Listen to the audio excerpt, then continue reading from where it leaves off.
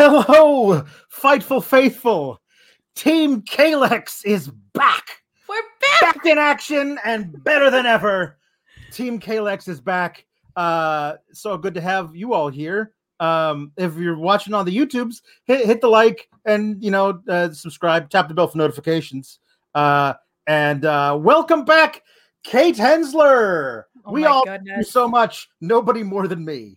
Oh my gosh, I missed you guys so much, and I was very, very, very touched by the sincere things that you said, by the get well party that you had, and just all of the comments and super chats and everything from everybody. Just absolutely unbelievable outpouring of love. So thank you for hosting that in my honor. I appreciate it, and I really wanted to participate in some way, but Tuesday and Wednesday, I was like, nope, not a person anymore. Yeah. That's when that happened. Yep. Well, it happened. Last week happened. It was for the ladies. It was for the ladies, kind of, mostly, a bit. It was too bad we didn't have you on to review the show that had like 5 women's matches, all of them meh. But it was like, it was a thing. But it's good to have you back. It is nice to be back. I kind of watched last week's episode. I mostly watched Sour Graps and then went back and caught up on some stuff. But yeah, it was a bummer I wasn't here for ladies' night. I'm sure I could have thrown some ridiculous bachelorette party outfit together or something for that. But as far as episodes go, yeah, it happened. That's what that was. Yes, it certainly was. Oh God. My setup knows I'm having a panic attack from this Yankee game. I swear to God. See? It keeps pointing at Mariano Rivera. It was like, but if you still had him, maybe you'd win, says the camera. Be here. Oh my gosh. There we go. I'm a person again. We held a whole baseball watch along yesterday. Aaron Boone learned nothing from Billy Haywood in Little Big League. No. Maybe he should have had Henry Warrengartner on his team, and maybe then he'd have the 12-year-old throw a 98-mile high stinky cheddar. Stinky cheddar. If you had a 12-year-old manager and a 12-year-old rookie of the year pitcher. Let's just basically replace the Yankees with a bunch of little leaguers, and they'd have the same result. That's all. That's pretty much right now. Jeez, Louise. But please send in your super chats to welcome Kate back and to give any takes you might have on what's going on in the world of NXT. We saw the debut of one Tony D'Angelo made his way all the way to the Performance Center from the great state of Chicago, New York. And it was beautiful to have him here. We'll talk about him a lot. I believe you me. We are not going to leave any stone unturned. R.E. Tony D'Angelo. All right? Never. You don't have to worry your pretty little heads about that. All right? Good. But first, we'll get a few super chats in to start off the night with Lisa Lockhart, who says, showing love for 2 of my favorite people. My apologies that you guys are stuck reviewing this shiz every week. I appreciate you both. Listen, just make it 2 hours of Tony D'Angelo, and I will never miss a second of it. Mark Losper says, again, won't be able to watch live, but supporting hashtag Team Kalex for life, brah. I don't talk like that, I promise, says Mark Losper. Mike Provencher says, welcome back to Skyscraper Kate's Bangs and to Skyscraper Kate in that order. Thank you. And that is the correct order as far as strength goes. My bangs killing it. Me, I'm 75% of the way back. So yeah. Aaron H, I want to say thank you. Had a bit of a hard time last week, but when I was down, I'd watch the clip of Alex as Tony D'Angelo getting chopped by Walter, and it always brightened my day. Well, that's all we need, really. I'm sorry. We got to have that clipped and put it all over the interwebs, and people will love it. I am sorry that you were down. I hope you're having a better week this week. That was the clip that I said it on Twitter. I didn't want to laugh too much because it would send me into a coughing fit. So I was just no selling how funny it was to my dog, but I couldn't not laugh at Tony D'Angelo. I made it through Drunk William Regal barely. I could not laugh. This is what the show is going to become, everybody. It's going to become me as basically like a jukebox for whatever ridiculous sound you want me to make. Whatever voice I'm supposed to do in whatever I'm just basically like, all right, I need a location and an occupation. I'm just basically the improv guy. Throw out a wrestler in your super chats saying something within reason, and then I'll just say it like a trained monkey. Pay us money and we'll do whatever you want. You know, when you said like, when you were like, I'm basically like a sound jukebox, I thought about like, when you were a little kid and you had those books where an icon would be in the word and then it'd be like, the cow says, moo. That's how I view it. And now I want like an icon picture book of us being like, Tony D'Angelo says, hey, what are you doing? Yeah. I love it. Yeah. Thank you for all these wonderful chats, guys, of welcoming me back. Much. It's so sweet of you. You guys rule. Stephen Bohachik says, try not to laugh too much at Alex's antics tonight, Kate. Let them lungs heal a little more. Well, I can't promise anything. It's hard. There's not metal in my lungs, I can tell you that, but I will do my best. We're going to talk about we're going to talk about how you kill a 5,000-year-old dragon lady. We're going to talk about that tonight. Smoke breathing, metal in your lungs, dragon lady. Quantum Dot says, Kate's back, the returning champ after kicking COVID's butt. Hope you continue to feel better soon, Kate, says Quantum Dot. Thank you so much. Thank you. It's been like 2.5 this week that I kicked out. Zach Barber says, I said y'all were Cheech and Chong last week. It might be easier to watch NXT High. Yeah. Probably. Yeah. Shot Kid 29 says, welcome back, Kate. Forget NXT 2.0. Call it NXT New Generation, you gabagools. Yeah. So this is what the new thing for NXT is. Like we're a few weeks into it. We see the writing on the wall. Diet Raw. Yeah. It is. It's Diet Raw, but it's also like Diet Raw. And who the hell is that guy?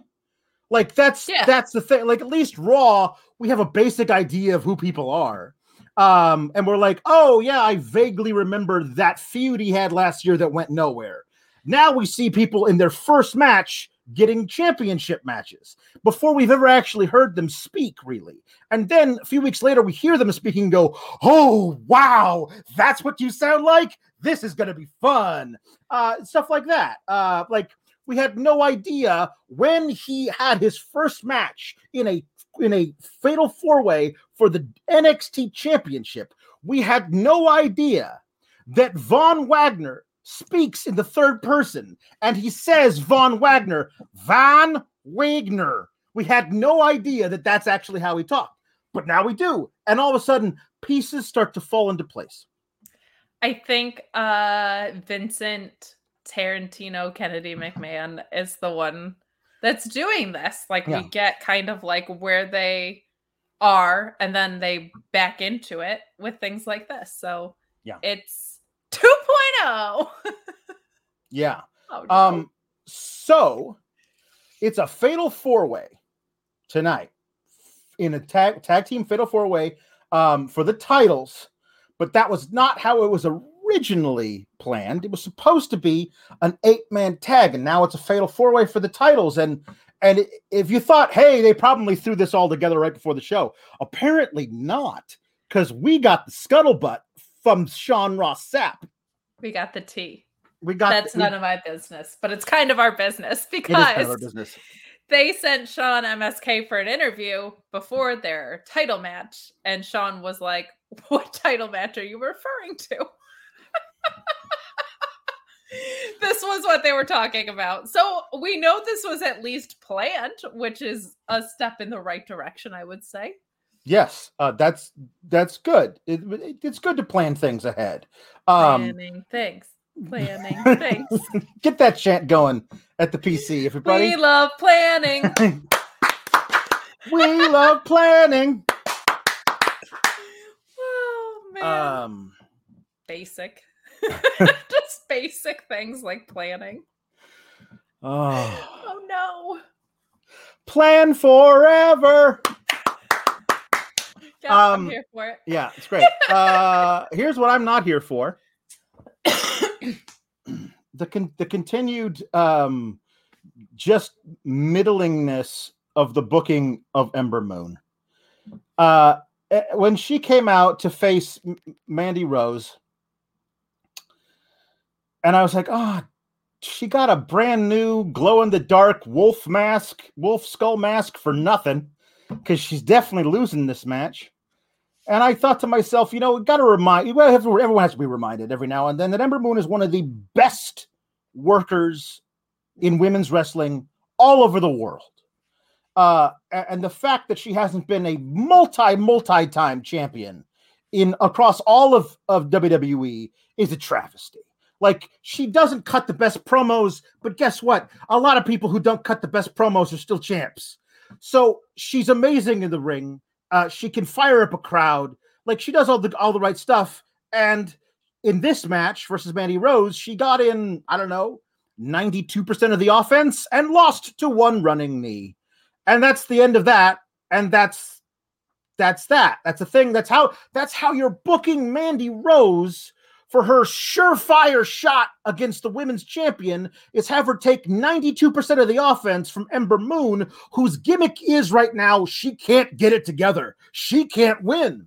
So Mandy Rose struggles mightily against the woman who can't get it together, hits one running knee, and I guess we're supposed to think if she hits one running knee against the female Adonis that is Raquel, it'll have the same effect on her. Of course. Yeah. So your thoughts? Hated the booking in this. Liked it better than what I saw out of Garrett Cole. So it's somewhere in between. I actually really liked Ember Moon's promo that she had a couple weeks ago about lost my tag team partner, lost everything. I have no momentum. Basically, kind of just saying I'm Ember 2.0 too. I don't know where I'm going. I liked what I saw out of Ember in this. I love her forearms, man. I love the way she lays shit in. She's great. She's great, wonderful. But where does she fit in at all right now? It's kind of a running theme, I guess, in all of NXT, but her in particular, she didn't get drafted, which didn't surprise me at all. But this is the you finish your point, but I mean But if the handwriting's on the wall for Toxic Attraction to take over, what? Literally, that was my dog. We don't have Mariano Rivera anymore, Buster. Oh my God. This is ridiculous. This is my night as a Yankee fan tonight. What a perfect amalgamation. You squeaky toyed little brat. That is what happened to Ember Moon. That was just one running knee, just knocked my webcam onto my Mariano Rivera sign, which is the coolest thing I've ever owned in my whole life, because that's actually the sign from the ticker tape parade in 2000 when he was the MVP. Yeah. Alas, I just don't know where Ember fits in here. I don't know if there's gonna be more releases after people are drafted and NXT falls into place. Where does she fit in? I don't understand. Because if it's for the ladies, it doesn't seem to be for Ember Moon. No, that's the thing about it, is that they tried to re-up some people. Thank God Finn is out of here by now. Can you imagine Finn, if Finn was 6 months into his year in NXT, Samoa Joe, I guarantee you, did not come to NXT and not elsewhere for this. This was not what he signed up for. No, I don't know. Did not get drafted. But they have a storyline, I guess, in place for him to come back and challenge Braun Breaker when Braun Breaker beats Tommaso Ciampa. Everyone's got extra consonants. Chumpapa. Chumpapa. Chumpapa. Come, they told me, pa-chumpa-pa-pa. Chumpa-pa-pa. That's for the Christmas show.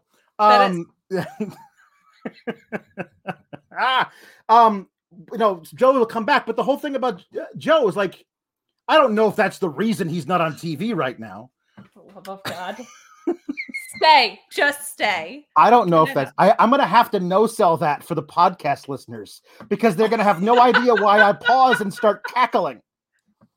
Giggling like a schoolgirl. It's definitely not my webcam and my Yankee fandom falling apart at the same time. No. It's fine. It's fine. So Joe didn't come back for this. I don't know if that's the reason why he's not on TV right now. I don't know what this injury is, whatever that is. But like, this is kind of ridiculous. And to think about if like Finn was 6 months in that red hot year-long run he had in NXT. If NXT 2.0 just starts up out of the blue, they're not putting over Finn. Finn's going to lay down for every, Tom, Dick, and Von Wagner they got out there. And that's not okay. No, it's not okay. And I don't understand why they're not doing this with Bayley as much. I don't understand why they're not doing this with Samoa Joe as much. Like, hey, people that give great promos are valuable in other ways. Samoa Joe was the best commentator they had when he was doing commentary. Where the hell is he? Unless he's so injured, or if it's like a COVID thing or something. I just truly don't understand why you're not using their value in other ways, unless he's livid that he signed back up for this, which I would also find understandable. The intangible one, Cliff Beard says, Chumpa Pa Pa the rapper. Chumpa Pa the rapper. This is the thing I was about to say about Ember Moon. They broke her and Shotzi up so they could bring Shotzi to SmackDown with Tegan, so they could start a hot new tag team on SmackDown with Shotzi and Tegan. They have a tank. And the tank. The tank is the very important. The tank is the captain of that team. But they left Ember in no woman's land on NXT because it was so important to bring Shotzi up to the main roster with Tegan and not Ember. And now in the draft, they split up Shotzi and Tegan. And they never got a tag. And they never got a tag title after they beat Natty and Tamina. I think it was 72 times. So I don't. It's none of this makes any sense. When we say we like planning, the chance for planning that goes across all the brands. All the brands should do more planning. Yes. Plan forever. And plan forever. Clap, clap, clap, clap, clap. T5 DeGreat says, "Oh my lord, between Tony D'Angelo Soprano and We Love Planning Chance, I'm dying over here. I am too, but then I cough." The whole thing. We have more wonderful super chats. Zeke Jackson says Kate has the best bangs in the IWC, and Alex, no graps or more sour than yours. Thanks for reviewing NXT. This helps me get over feeling so dumb my Google interviews yesterday. Thank you for the kind words, Zeke. I'm sorry about your Google interviews. Ditto. TDX 1138 says, I used to watch wrestling, but stopped after Jinder's interminable reign. But you people brought me back. Keep up the good work. We bring people back to the fold. People who were so sickened by Jinder's reign 4 years ago, I guess and so. we bring them back.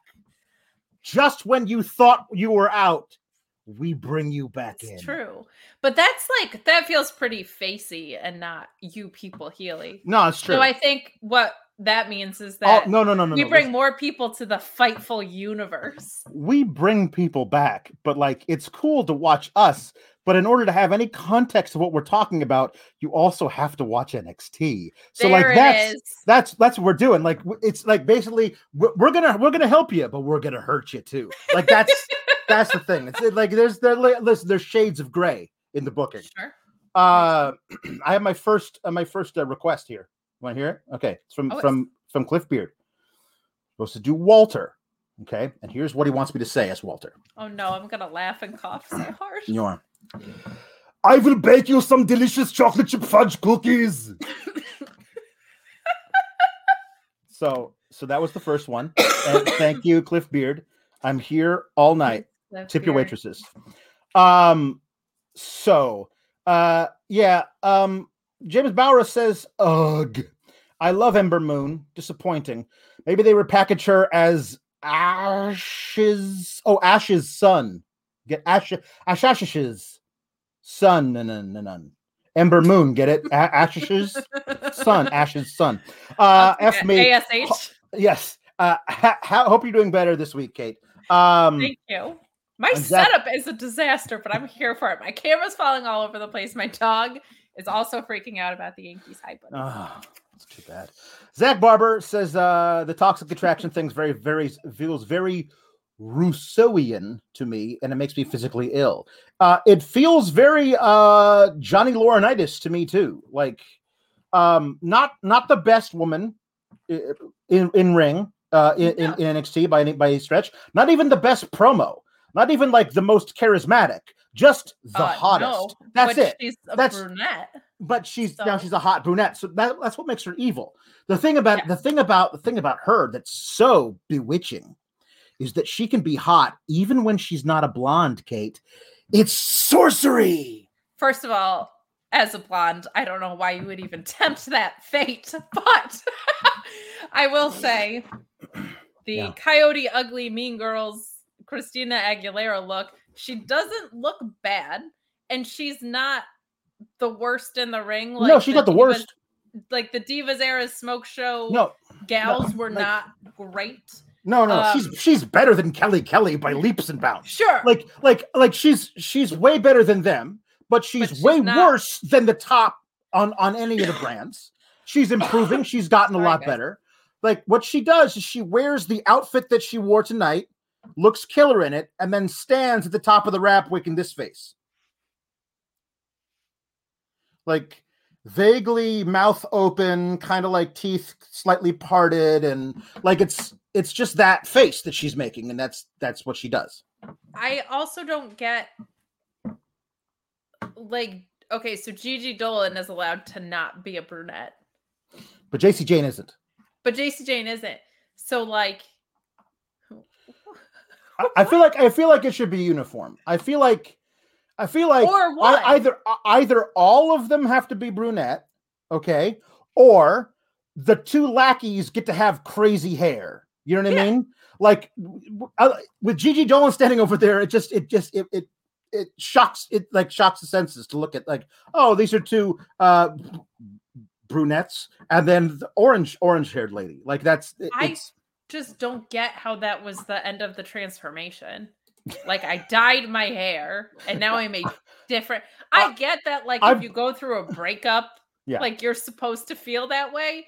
But like if the whole idea was that the two lackeys are actually taking over the ringleader, which is a story we don't see a lot and did hold my interest, they did it for 1 week really, and it ended at she's a brunette now.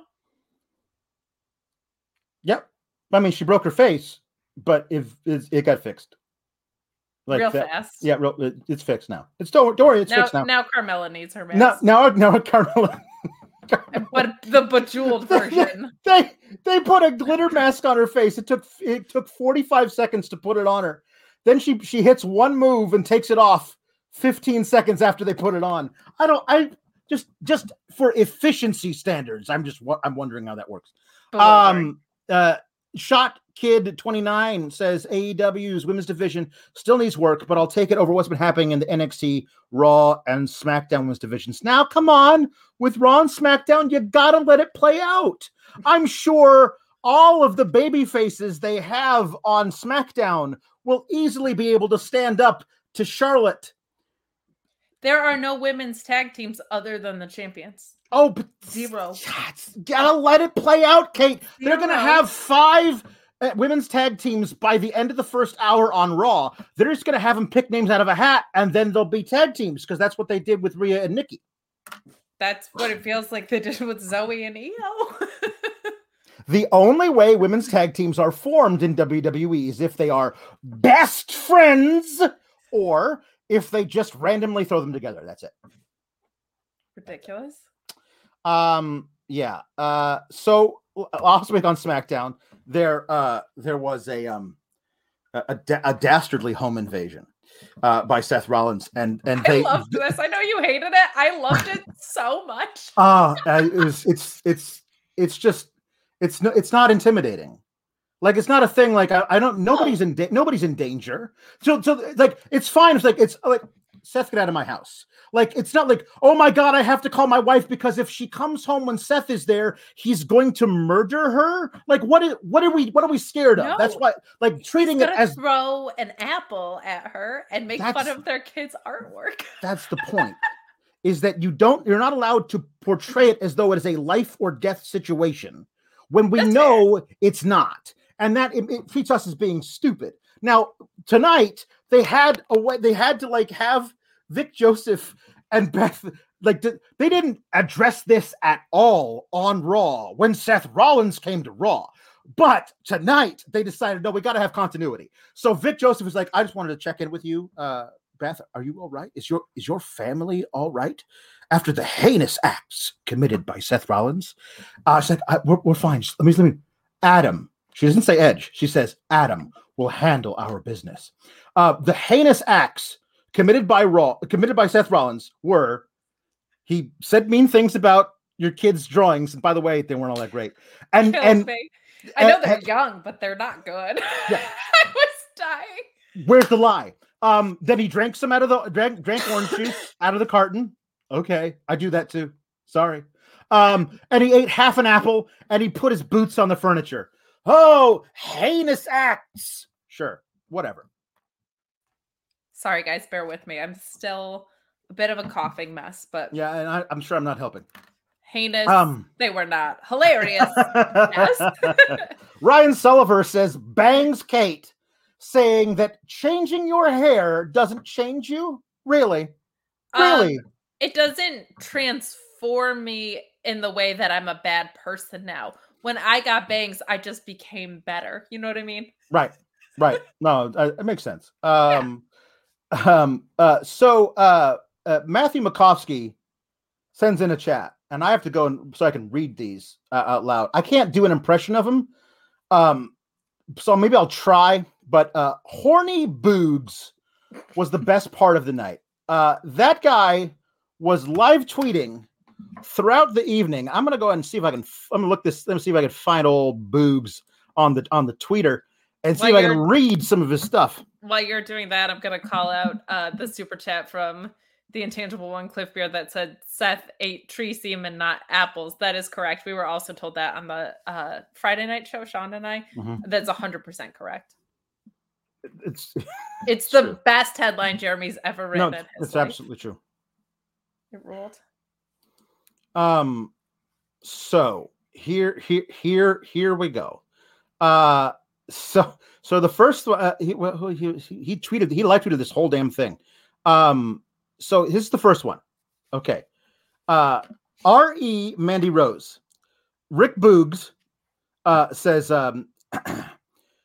Mandy Rose squeezing you between her thighs must feel like a sloth decimating your core with its death clutch grip. I've seen her squat in the gym. She's got some power. Power. All I can think of is the NWA. Well, he spells it with 3 A's. Sure. I don't think he knows what a sloth is. I guess not. I don't think a sloth has a death clutch grip, and if it does, it doesn't use its thighs. It's very. But anyway, he went on to the rest of the night to say some other things as well. But the other one, of course, is about Tony D'Angelo. So we'll save that one for later. Sound Blanford sends in a super chat saying "funky butt lovin'." That's it. That's the super chat. So we're gonna do more watch-alongs.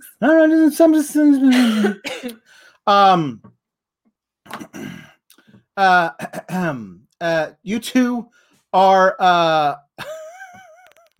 doing a great job, says NS Ogre. Kate, I am from Vestal.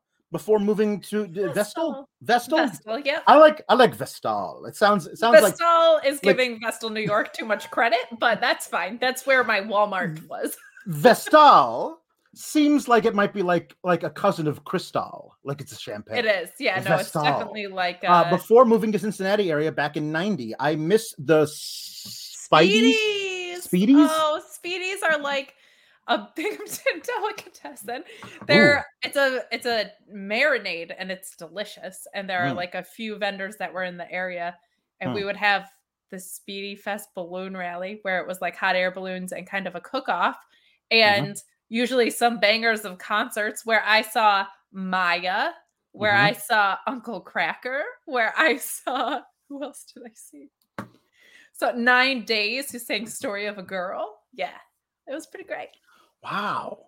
This is the story of the girl who cried a river and drowned the whole world? The whole world. Wow. Man, that takes me back. My first boyfriend was from Vestal. He had a very good school district. I went to the private school. That's a long distance relationship when you're 16. It was like a 12-minute drive. Mike Provenchard has a very important question. It must be addressed. Have you ever taken a drink of orange juice right before slurping down some tree semen? Now that is heinous. I have not, but that's I didn't even think about like the citrus apple situation. No, thank you. So Legado we knew this was going to happen. They called up Hit Row. I'm guessing like 8-9 months before they were planning on resolving this Legado del Fantasma. Considering the pace they were moving at, it was a good 8 or 9 months before they were planning on resolving this Legado del Fantasma feud, because, as was mentioned, Swerve won the NXT North American Championship in June and has yet to defend it. We are now in October. He's had one match in that time, a 6-man tag in August.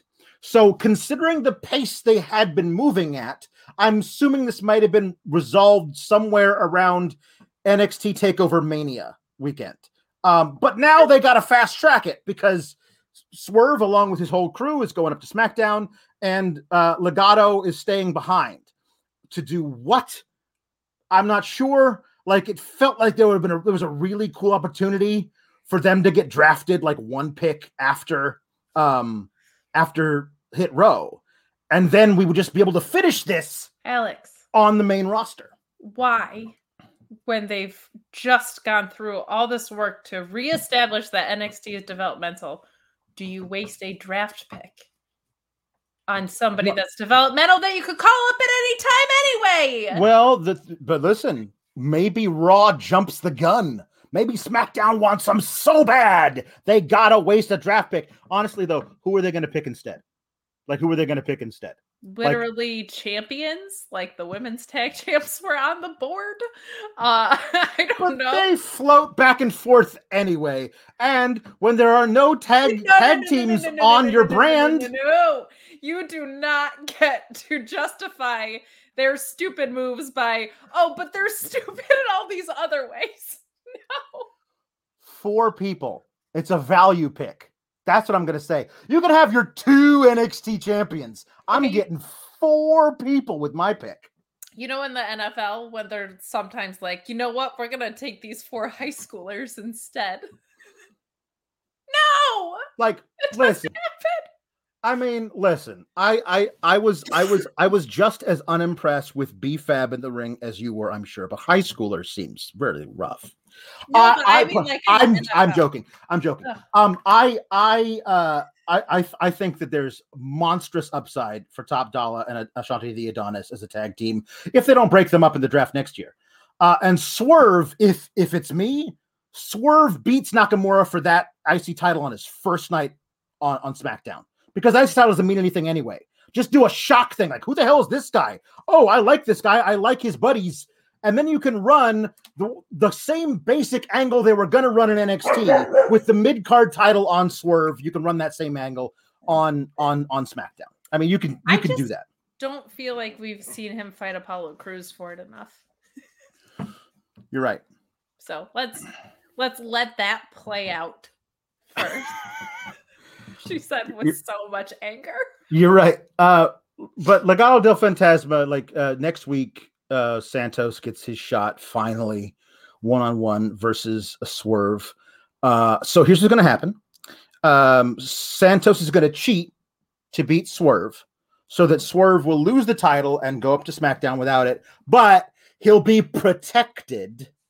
And that's how they're probably going to wind up doing it. They'll have there's going to be a crazy brawl all the way around the ring involving all of the sidekicks, and then that's what they're probably going to wind up doing. But they don't even acknowledge NXT. Do they acknowledge NXT 2.0 though, or just they might start? You never know. They listen. You don't get to draft somebody from NXT 2.0. Say, this person is the NXT North American champion. That's why we drafted him and his three friends.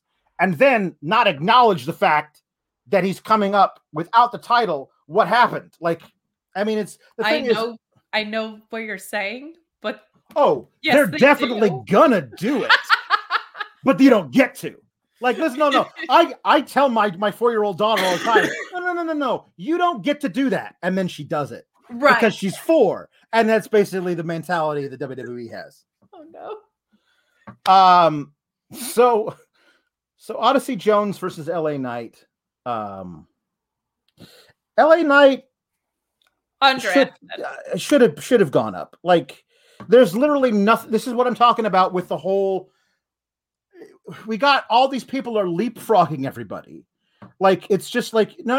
Like, I signed to come here because I was told this was my plan. This is what you were doing with me.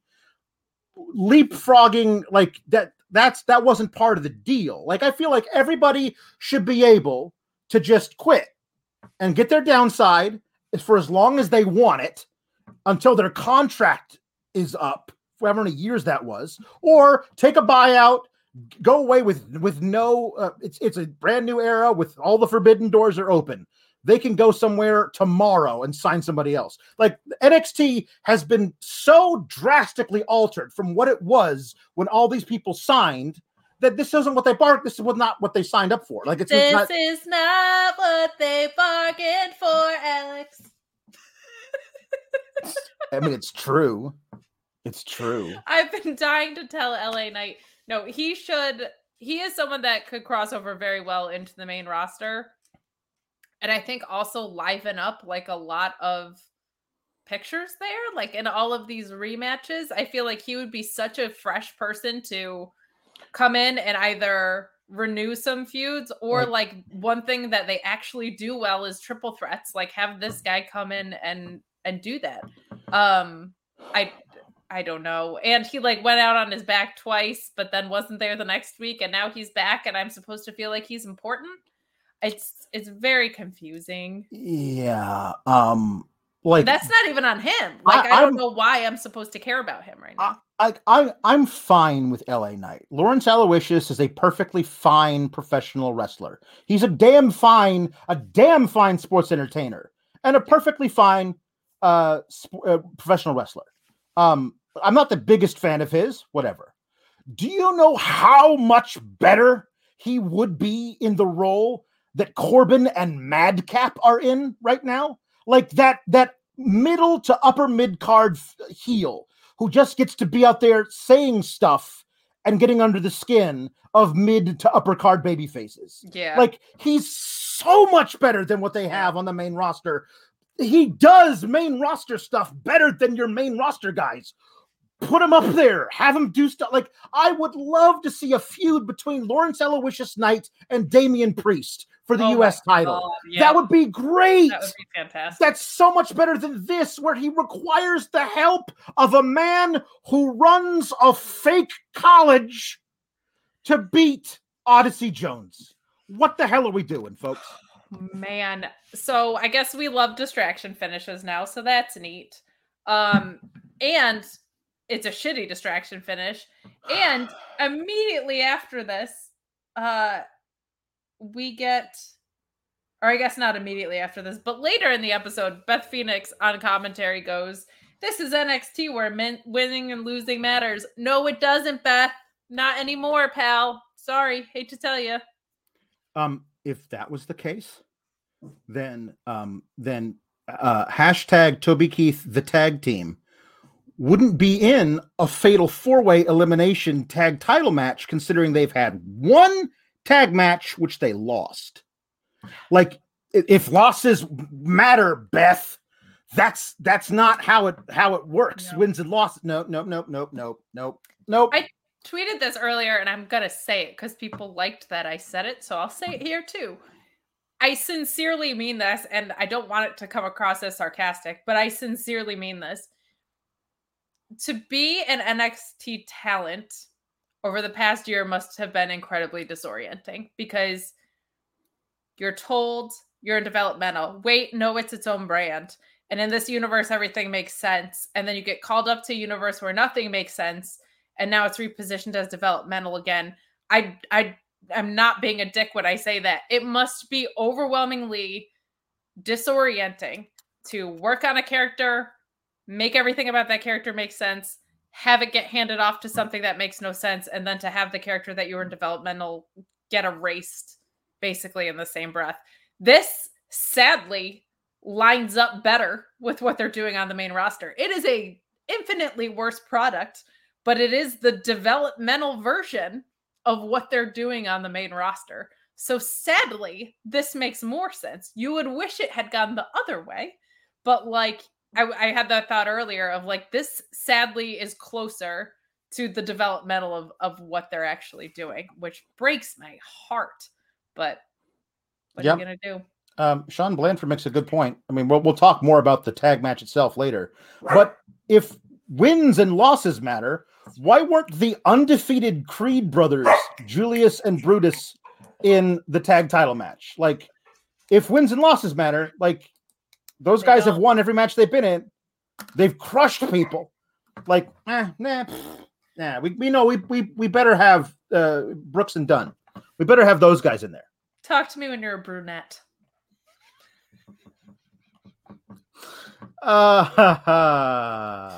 Going back to your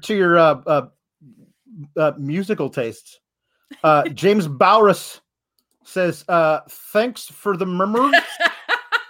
Kate, shout out to my legit. Thanks for the memories. Thank you. Shout out to my legit town band from Wilmette, Illinois. Oh, dang. Oh boy, gosh. Okay, I'm getting a lot of these, so now I have to say some stuff. Okay, Ryan Sullivan, you've asked me to sing a song as Walter. I have no idea what song this is. Follow Me. I don't know what this is. Follow me and everything is all right. Because I mentioned Uncle Cracker before. No? Nope. Sorry. No, listen. As soon as this is me, however, 20 years ago, flipping through CDs at the Tower Records. Uncle Cracker. I'm going to say no. Just First moving of all, around. It would be Uncle Cracker with a K. So I just want to make sure that you still, this guy doesn't know how to spell, and he calls himself a cracker. Nope. I'm just moving on through the CDs. That's me. Sorry. First of all, he's not a cracker. He's the uncle of a. Well, no, he's Uncle Cracker. He's not related to him. No.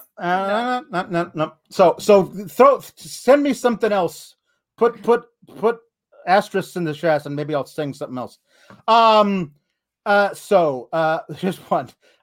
Ricardo El Idolo says, as Tony D'Angelo, baby Tony D'Angelo. I made a boom boom. So there you go. See, that is proof that I will say anything. It is true. Not within reason. Within reason. So then we got Cameron Grimes and Pete Dunne. Little thing back. So they interview Cameron Grimes, like, Cameron Grimes, everyone's got love. Oh, that Loomis wedding, wasn't that picturesque? Now I got a hankering for some spankering, and I need me a love. He didn't say that, but he should. He should have. Because it sounds so great when you say it as Cameron Grimes. He says, I need to find me a love interest, because that's what NXT 2.0 is all about. It's pairing off people as love interests now.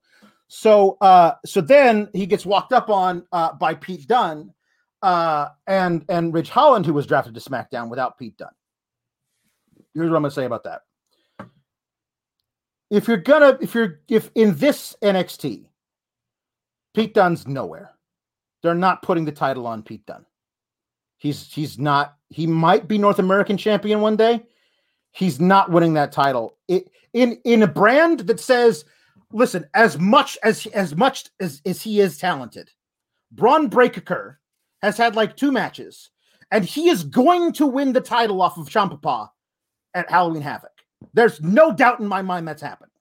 So within a month of him being on TV, he's the champion of NXT. In a brand that makes that decision, Pete Dunne is never holding the big gold. So if you're going to draft Ridge Holland, then why doesn't Pete Dunne go with him too? Draft both of them.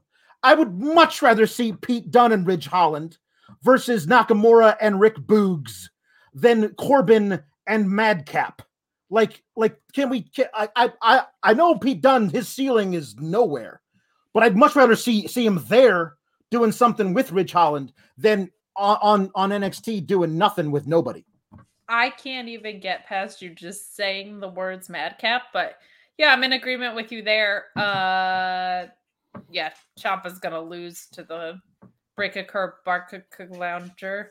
And definitely not the Steiner recliner.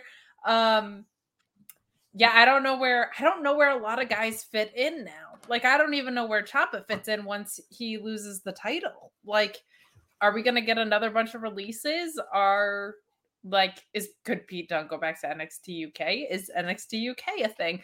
Like, I don't know what the next step for that piece of it is. I get what NXT 2.0 is. I don't understand what that means for the people that feel like NXT 1.0. Yeah, it's anyway, so a match is made between Cameron Grimes and Pete Dunne for later. And then Cameron Grimes goes over and hits on 2 random blonde women who immediately like, well, actually, I'm kind of talking to somebody right now. So like they're rejecting this literal millionaire. Like in kayfabe, Cameron Grimes has all the money in the world. And I mean, like, it's a weird deal. Like, he shouldn't be like creeping on these women for no reason. But like the idea of like, who are you, weird shirtless guy? Like, shouldn't everyone there know who this guy is and that he's like insanely wealthy? If you are going to be shallow enough to go after someone for money motivated reasons, you're not going to be blonde. You're going to have to transform into a brunette. True. So he's going to need to start looking for brunettes, maybe redheads, but not us pure blonde people. Mm-hmm. So, I forgot. That's you make a very salient point. Flawless logic in NXT. So here's now, correct me if I'm wrong, but this is the story that it appears they are telling. Kyle O'Reilly has trust issues. He doesn't know how he can open himself up and allow himself to feel love again. And Von Wagner is going to tell him it's okay. You've been hurt, Kyle, and I understand. But if you just open your heart to Von Wagner, to Von Wagner, then everything's going to be all right. I don't know what other story they're telling, but it's like, man, I understand. Like, nobody else has your back other than me, Von Wagner. So you better allow me, Von Wagner, to have your back. Well, the thing is, they can't tell that story because the truth of that is all of his friends work for AEW now. Well, one of them works there, and one of them is challenging for the second most important title on the show. So they won't acknowledge that. So they can't like fully tell the story of like my other friends left and we were all fighting. And so now I need new friends because you can't be cool without other friends. Like they can't go that far deep. And nobody knows who the hell Von Wagner is. So they can't like, why should you be his friend? I don't know. Von Wagner is a guy who wears sleeveless, like white denim shirts, and that's me, Von Wagner. Why wouldn't they just do the story of Roddy Strong is a heel now, full on heel. The last time he interacted with Kyle, like after that, Roddy quit NXT. Months went by and he came back, and they haven't interacted since. Like, you can still tell the story of Kyle going after Roddy's Cruiserweight Championship because the weight limit doesn't matter. I don't know what you're billing Kyle O'Reilly at, but whatever it is, 205, 275 pounds, whatever it is, he fits in the weight limit. If Grayson Watt fits in then so does Kyle O'Reilly. Do that story. I don't know who the next challenger is for Roddy Strong. There's zero reason why it can't be Kyle O'Reilly to continue that story. But that was a story from 1.0. You're right. How silly of me. How silly of you when MacGruber is sitting right there. Right. Ricardo El Idolo says Kyle and Wagner's promos were so bad. I miss NXT. Yeah, Kyle didn't do much to sell this. Well, what was he selling? Like, to your point. They like, hey, I gotta know. You've been coming up and saving me. That's twice you've saved me now. I gotta know what's going on. And then Von Wagner does this. He just, like, somebody told him, think before you speak. And then he did that. He did the thing, because that's the only thing he knows how to do, is this, to think, to signify thinking. And then he says that line where he calls himself Von Wagner in the third person. And then he says, like, listen, you, like, I know you don't know how to trust, but I'm the guy who's got your back or whatever. Von Wagner saw an opportunity and I took it. So that's it. Like, I say this all the time. All levels, especially NXT, would benefit from hiring not one, but like 3 acting coaches to just teach people how to be human when they're in front of a camera. That's like a lot. Like, there's no way Von Wagner, Cal Bloom, in his regular life, if he has to think about something before he answers a question, does the chin stroke and look to the side. He doesn't do that. But because he's not a trained actor, he doesn't know how to, like, you could tell, like, he doesn't know what to do with his hands. Like, he's shifting his shoulders around a lot like this. Like, he doesn't know what the hell he's doing. Exactly. I don't know what to do with my hands. Like, just hire somebody to teach these people how to act. But, like, also, maybe he doesn't know how to act because we don't know who the hell Von Wagner is, to your point earlier. Like, he has no character. I guess he's Kyle O'Reilly's friend, kind of. But, like, why does he need a friend when his first match was in a fatal 4-way for the title? Who are you? Like, it's hard to put any, like, how would this person act when you don't know who this person is? Like, it makes no sense. Same for Kyle O'Reilly. So I'm with you. This fell completely flat for me, but Jay Blood, I think, has the perfect encapsulation of what's going on. If the point of NXT 2.0 is to throw everything at the wall to see what sticks, there is stuff all over the floor. Nothing is sticking to the wall. Stop throwing. You have to cook the spaghetti first before you throw it at the wall to see if it sticks. Now you got raw spaghetti all over the floor. It's not Eminem's mom's spaghetti. It's not good. Though Braun Breaker is like, it's not sticking to the wall, but it's like that half piece that like it is the one thing. Yeah. It's literally one piece of spaghetti. And he's the one thing that sticks to the wall, and he's got the name Braun Breaker.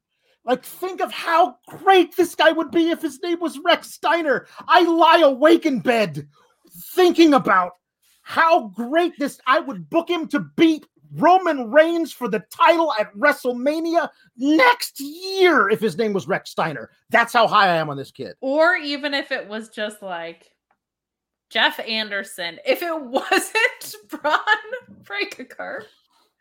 Like, preferably, yes, he acts like a Steiner. Let him be a Steiner. But even if it was just not Braun Breaker, we'd be in business. Yeah, it's true.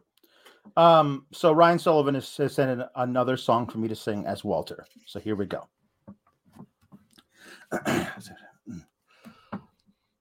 Come on, Eileen.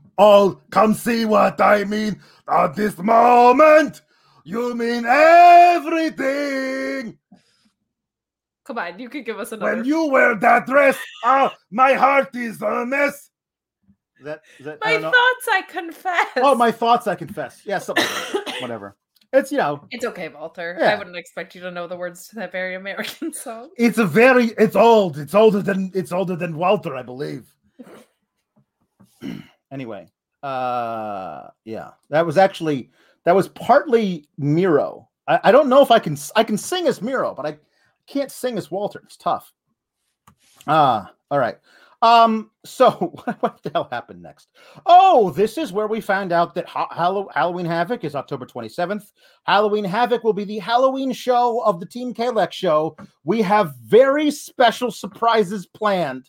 So even if you don't watch Halloween Havoc, you should probably watch the YouTube review show of hashtag Team Kalex, because some stuff might happen.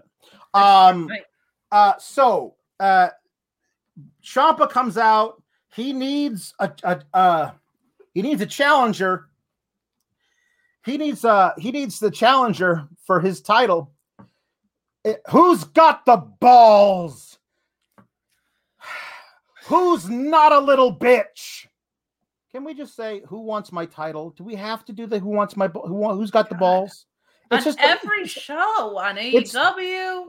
It's just tired. It's just so tired. It's like, oh, this is a thing we can say. We're allowed to say this. We're going to say this. I don't know. It's so just lame. I feel like Vince McMahon thinks this is what edgy is. Like the balls part of this. Yep. Yeah. He thinks the Attitude Era is timeless. It is not. Yeah. As Luis Polito says, back when balls were man.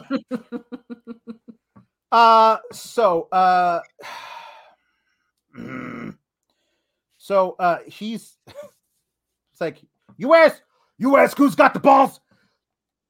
Braun Breaker's got the biggest balls in the whole locker room. Like, he's wearing his ridiculous motorcycle jacket. Like, this guy, I really do. I think he's got worlds of potential. The ceiling on this guy is literally the top floor of that crazy tower in Dubai that Tom Cruise climbed in that Mission Impossible movie. That's how high the ceiling is on this guy. And yet he is a parody of himself sometimes with the jacket and I got the biggest balls in the world. I have elephantiasis of the scrotum. Like, he's just yelling everything in that ridiculous voice. Man, and as Sean reminded everybody on Twitter, like, only 13 months ago was he a fullback for in the NFL. So, like, he has not been doing this that long. But then this begs the point. Perfect. He sounds like someone that should be in a developmental system and maybe not hot-shotted within like 5 minutes. Yeah, I have no problem with them developing him and them like taking the time. Like, I don't know, 6 months between his debut and his first title shot. Like, I'm like, that's really fast. Yeah, but that's super fast. This is super fast. And thank you, Luis Polito, telling me that the name of that skyscraper in Dubai is the Burj Khalifa, but because the ceiling for Braun Breaker is at the top of it, it is now the Burj Khalifa. There it is. I was just so say. There you go. Braun's next gimmick is Uncle Cracker. Oh no! Don't give him ideas. Yes, they'll do that. They will absolutely do that. Yeah, Phil Felice says, "I have no gifts to bring, cha pum pa pum pa." Neither does creative, man. No, neither does creative. It's so true. It's so true. The intangible one, Cliff Beard says, "Welcome back, Kate. Not Katrina. Glad you're feeling human again. I want big balls Braun Breaker versus no balls Kenny Omega." I mean, okay, but it has to be 4 balls. Like the match, the stipulation for the match is for balls. Whoever wins gets balls. Gets the balls. Yes. Yeah, that's it. Yeah. No, like everyone goes in with the balls that they currently have. And then whatever happens at the end, the loser is castrated. I don't understand what's going on with the whole balls thing. It's just too many balls. You either get to retain your balls. Yeah. Hey, so in case we were all wondering what the length of Dexter Lumis's penis was, they told us, I guess, in this particular segment when Indy was walking around with her friend Persia. What was he? 7, 8, 9.5. And then they walk in to a closet that has Tian Shaw in it, and then Boa yells something at them, and they're like, "That was creepy. Oh, you want to see creepy? I've seen creepy," and they walk away. And that's like, it's edgy. Get it? Because there were all the condoms last week in that little skit, and now Dexter Lumis has got a hammer, and that's the most important thing that we could glean from this ridiculous segment that is edgy. I just when I say they think the Attitude Era is timeless, this is what I mean. Yeah. And also, I don't think you get to be angry that somebody like walked in on you when there's a bunch of smoke coming from your room in like a public building.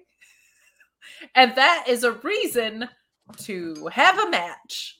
They spent like a year, right? Like doing the whole Xia Li got a letter from some old Chinese man, delivered it to her. And the like, she was so scared of what was in the letter that she like wouldn't leave her apartment, and William Regal had to go to like, "Xia Li, where have you been? We haven't been to the performance center in a very long time. Miss Li, I'm very worried about you." It's like, no, you have to leave. You can't be here. And she shuts the door on him. And then eventually she's kidnapped and taken to China. I don't know where. And she's beaten, like savagely beaten, and then taught how to kick harder. And then she and Boa get tortured for months, and then they finally come back and make their debut, and with them a whole animated segment shows who this person, Mei Ying. Tian Sha is not the name of the woman. I both thought that. Mei Ying is the name of the woman. She is a 5,000-year-old dragon lady. She's an actual dragon, but she's in the body of a lady, and she's the one who's taught them how to fight hard. And then Xia Li comes out and she wins, I'm going to say like 6 matches by kicking people hard.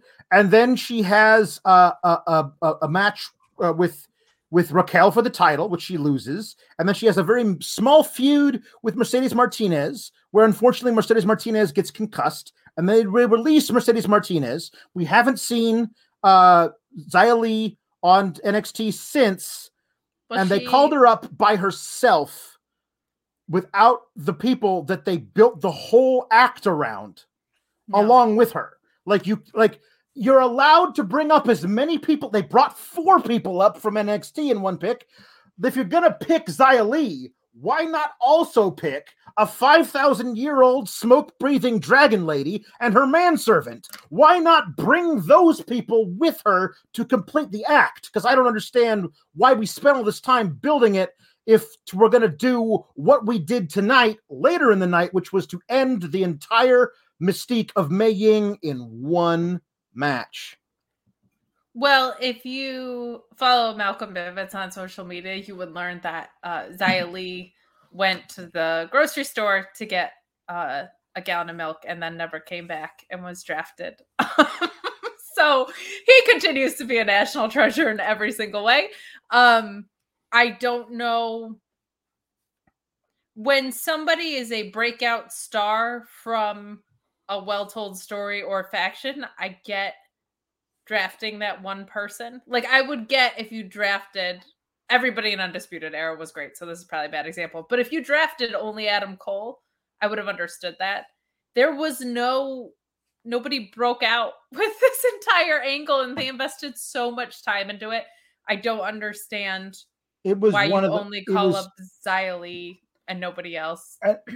For some reason, it was like the favorite thing of Hunter and Sean. They loved Tian Sha. They had such big plans for it. And like as a final FU from Vince, like, no, I'm going to bring up the Kung Fu girl, and she's going to lose to Charlotte in 2 minutes in her debut. So that's all done. You can have your little old lady, except for the fact that I'm going to beat her in a singles match on her first match in NXT 2.0, which I guess we'll talk about now. Like, Indy has a singles match versus Tian versus Mei Ying. Mei Ying, she's a 5,000-year-old dragon lady who can breathe fire. So at one point she gets her in the Tongan death grip and they spill to the outside, but she's about to kick Indy, but Persia gets in the way and takes the kick instead. And if you're wondering how to defeat a 5,000-year-old dragon lady who breathes smoke, just shove her face into the ring post kind of hard. That's it. And that's it, because that's what she does. And then she rolls her back in the ring, hits a springboard elbow drop, and pins the 5,000-year-old dragon lady, who then does an Undertaker sit up. But the thing is, now I don't like, none of that matters. No. Like here's the thing. I love Abaddon in AEW. I think she's really, really fun. Like, if you give me a crazy, like, off the wall, nutso gimmick like that, but you play it at an 11, like, your commitment to that craziness is off the charts, I will respect it, even if I know that, like, that's why I love Dexter Lumis, because he plays that gimmick perfectly. Oh, wow. His ceiling is nowhere, but like whatever he's doing, he does it perfectly. That's why I love Abaddon. But what happens when she gets a match on Dynamite? She loses every time, usually quickly. And then she does her little sit-up craziness. And then, well, see you in a few months after 6 matches on Dark. Like, we don't have Dark for Mei Ying. So Mei Ying is the NXT version of Abaddon, where she'll like just get a match. She'll lose to a couple of matches that probably shouldn't beat a 5,000-year-old dragon lady, but then she'll sit up afterwards and we'll be like, ooh, spooky. Well, first of all, for a really long time, that's how the entire women's division was getting treated in AEW, not just Abaddon. So that at least followed the pattern.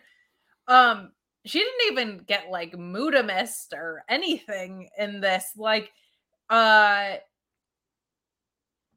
think the ultimate example is The Undertaker, right? Like, he didn't win every match of his career, but if you book people and protect them the right way, you can keep the mystique around them. They did it well with Bray Wyatt once for a very short time. Yeah. But it is possible to protect people in losses. That's one of my favorite things that AEW does do. They're really good at that. And it's more important in situations with characters like this, in my opinion, because they are so not in this world, that this is like the one situation where Beth Phoenix, God bless her, like characters like that wins and losses don't matter as much and titles don't matter as much. That can be wildly helpful if you do it right. Yeah, like if you do it right. can be such an important thing. Like, if someone's there to try and kill you or Mhm. whatever, if winning's not the main thing, that can be so good for wrestling. This Yeah. was terrible. Yeah. And also, like, I don't think Indy Hartwell needed a win here. I don't get that part of it either. No. It just, the booking here made absolutely no sense to me. The Annika Wilson in the chat, I don't usually do this with non-super chats, but the great idea. Like, you could have easily had a little mini feud between Xia Li and Mei Ying, where Xia Li, like the first loss for Mei Ying is to her student, Mei Ying. The student has surpassed the teacher, and then she gets called up by herself because they broke them up. You could have had like a 3-week little feud with a match to blow it off, where Mei Ying got beat by Xia Li. It would elevate Xia Li in a way that all the matches that we saw with her didn't, because it would have been a story. There was no story for her. She was just the woman who had a 5,000-year-old dragon lady for a grandma. Like, that was it. There was no story for her. This would have been a story. It would have allowed her to, like, seem more important, which is why they're drafting her. Like, that would be a great way to do it, but why would we do that? The main roster is so intent on reducing people to their nationality, which to me is why the rest of the story didn't come up with Xia Li, because she's just going to be the combat girl. Like, that's it. We saw that. How many times did we see that? How many times have we seen that in WWE? Like, you don't have to go back that far. Look at the Kabuki Warriors. My goodness. So that bums me out for Xia Li on that front too, is like, oh, they're just going to reduce her to, I don't know if you know this, but Drew McIntyre's Scottish, so he has a kilt and a sword. Like, they do this so constantly, and Xia Li's not even going to get the, like, benefit of the doubt before they reduce her to that. It's just going to be this. Yeah. So that sucks. Also, the Yankee season is over. That sucks. I hope they fire Aaron Boone. I could have been a better manager of this team. He can go scratch. The Red Sox are going to lose to the Rays, which the Yankees were going to do anyway. So I'm, like, only medium upset about that, but I hope Aaron Boone gets fired at least, because he's the worst. Alex? Listen, I'm really sorry that the Yankees lost. No, you're not. I am. I'm sorry for you. Like, it's also like the Red Sox, like that's any better? Like, really, that's any better? That's a lot of people's opinion. Like if the Yankees were playing the Blue Jays or the Mariners, like, I absolutely would have been rooting against your team 100%. Like, no. And then, there's this little 2% of a baseball fan in me that wanted to root for the Mariners a little bit, because I love a good story like that. That's why we watch Little Big League, people. That's right. That's right. But back to Dexter. Them just dropping in the fact that he's in, like, it's, but why? But apparently this is why. Cliff Beard says so he can be crowned the new Dong Lord. Also, Cliff Beard says that we should have a balls on a pole match. Like, castrate both of them, put the balls on a match, and then if the winner gets all four, they get 4 balls. Like the 4 horsemen. Yeah. The Horsebalsmen. I like it. Yeah. I love that idea. The other thing with, like, the condoms, his dick is this big jokes this week, it's so much funnier when crazy ass Dexter Lumis is just sitting there deadpanning you and pulling out a packet of condoms. Like, to have the character do that rather than whatever old ass white dude wrote these jokes for Indy Hartwell did not work this week for me at all. Not great. Yeah. But Dexter Lumis pulling out condoms 100% worked last week. Because he's insane and weird and a serial killer and holding a packet of condoms. That's funnier. Yes. Agreed. You know it's not great? Joe Gacy. I don't know why we're doing this. He does a little promo thing before the commercial, about we're going to have a safe space and we're going to teach you all that there can be more than one winner and all this stuff. And then we get Beth Phoenix, like, that's crazy. More than one winner? What is this, Russia? How dare he? And it's like, it's the weirdest thing to have, like, everybody's favorite mom, like, it's the sweet aunt, Beth Phoenix being like, how dare he want nice things for people? And then Barrett, who's the heel commentator, going, I like this guy. I like how he wants people to feel good about themselves. Like when his entrance has Joe Gacy, and then above it says acceptance, and then below it says inclusiveness.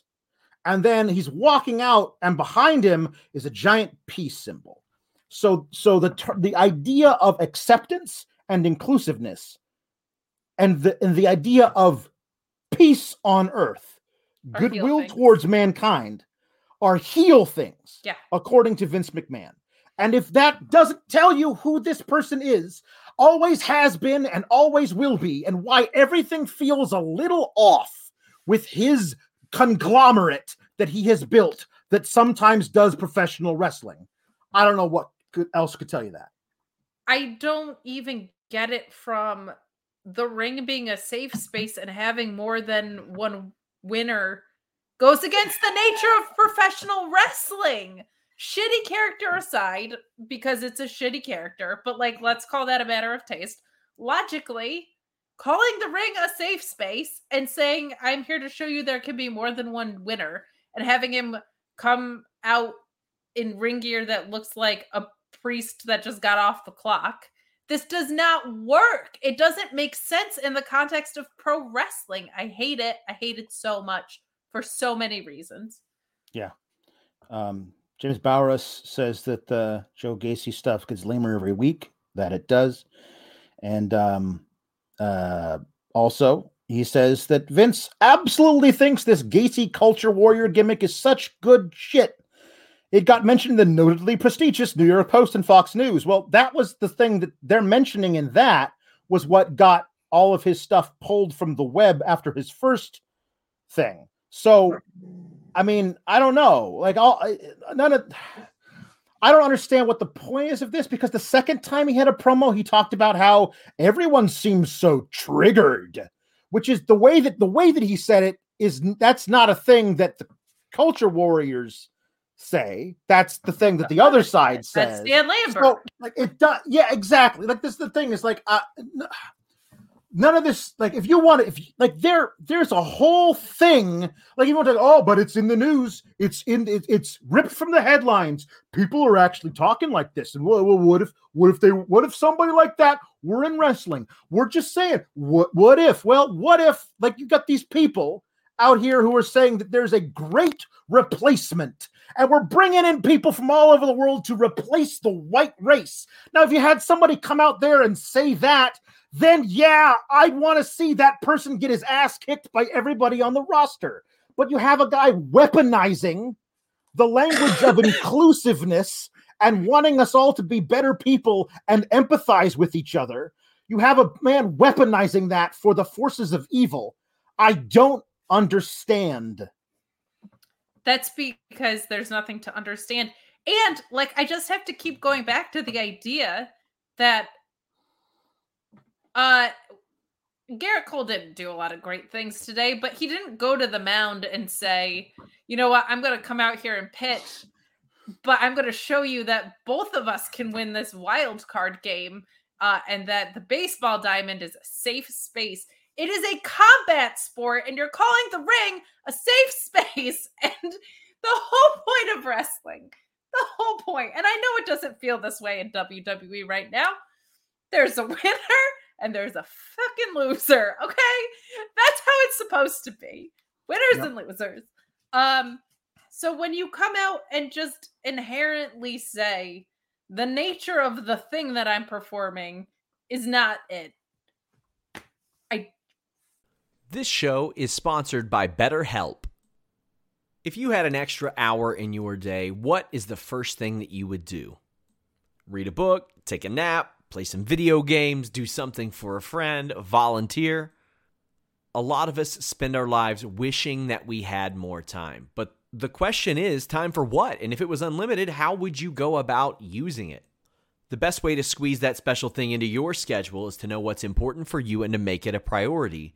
And therapy can help you find what matters to you so you can do more of it. Therapy is so valuable. It's gotten me through some tough times, really helped me reflect on things that are important, specifically with BetterHelp. If you're thinking about starting therapy, give BetterHelp a try. It's entirely online, designed to be the convenient, flexible, and suited to your schedule. This is so beneficial when you've got that crammed schedule and you can't even imagine finding that extra hour. You can do it all from home. Fill out a brief questionnaire, get matched with a licensed therapist, and switch therapists at any time for no additional charge. Learn to make time for what makes you happy with BetterHelp. Visit betterhelp.com/Fightful today to get 10% off your first month. That's BetterHelp, HELP.com/Fightful. It's so flexible and it can help you find that social sweet spot with BetterHelp. That's betterhelp.com/Fightful. BetMGM has an unreal deal for sports fans in Virginia. Turn $5 into $150 instantly when you place your first wager at BetMGM. Simply download the BetMGM app and sign up using code Champion150. Then, place a $5 wager on any sport. You'll receive $150 in bonus bets, regardless of your wager's outcome. And if you think the fun stops there, the King of Sportsbooks has plenty of surprises in store. Check out daily promotions, same-game parlays, live bets, and so much more. Download the app in Virginia today and get $150 in bonus bets instantly from your first wager. Only at BetMGM. BetMGM and GameSense remind you to play responsibly. See BetMGM.com for terms. 21 plus only. Virginia only. New customer offer. Subject to eligibility requirements. Rewards are non-withdrawable bonus bets that expire in 7 days. Please gamble responsibly. Gambling problem? Call 1-800-GAMBLER. Promotional offer not available in Washington, D.C. I can't buy into it because you're just violating the whole reason I'm here and the rest of the ecosystem that I'm bought into. It makes no sense. I hate it. Well, yeah, the match wasn't anything otherwise. Like Ikemen Jiro versus Joe Gacy.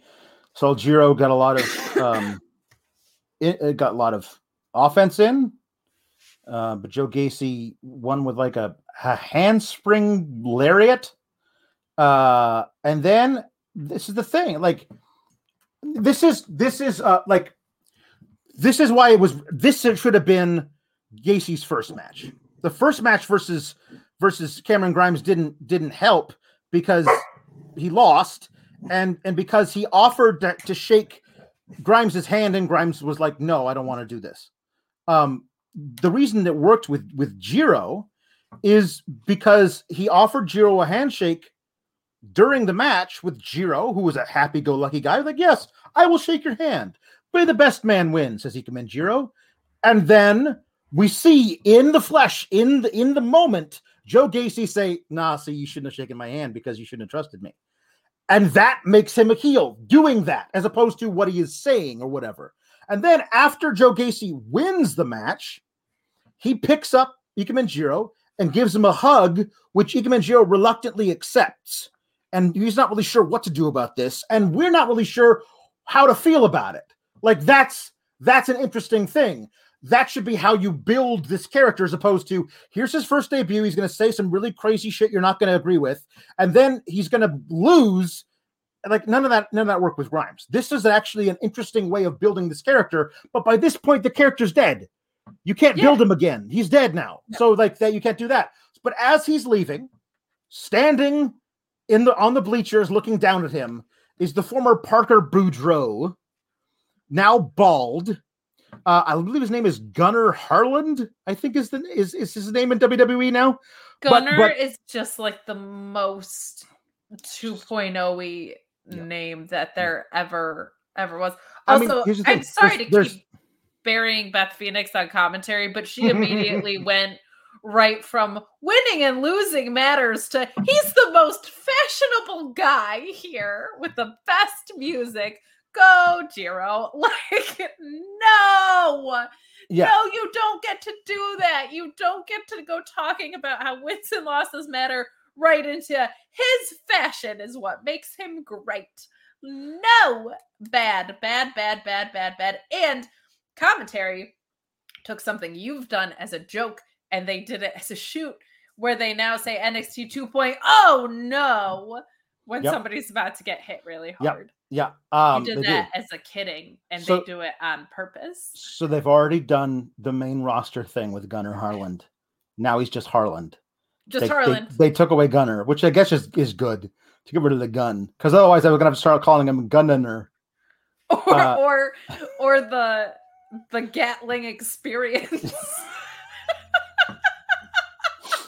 The firearm experience. Oh no. Oh boy. Cliff Beard doesn't seem to be as nice as I am to you about your baseball rootings. He says the Blue Jays got screwed and the Yankees deserve this loss. That I actually agree with. I don't like it, but they earned the loss. They're not great.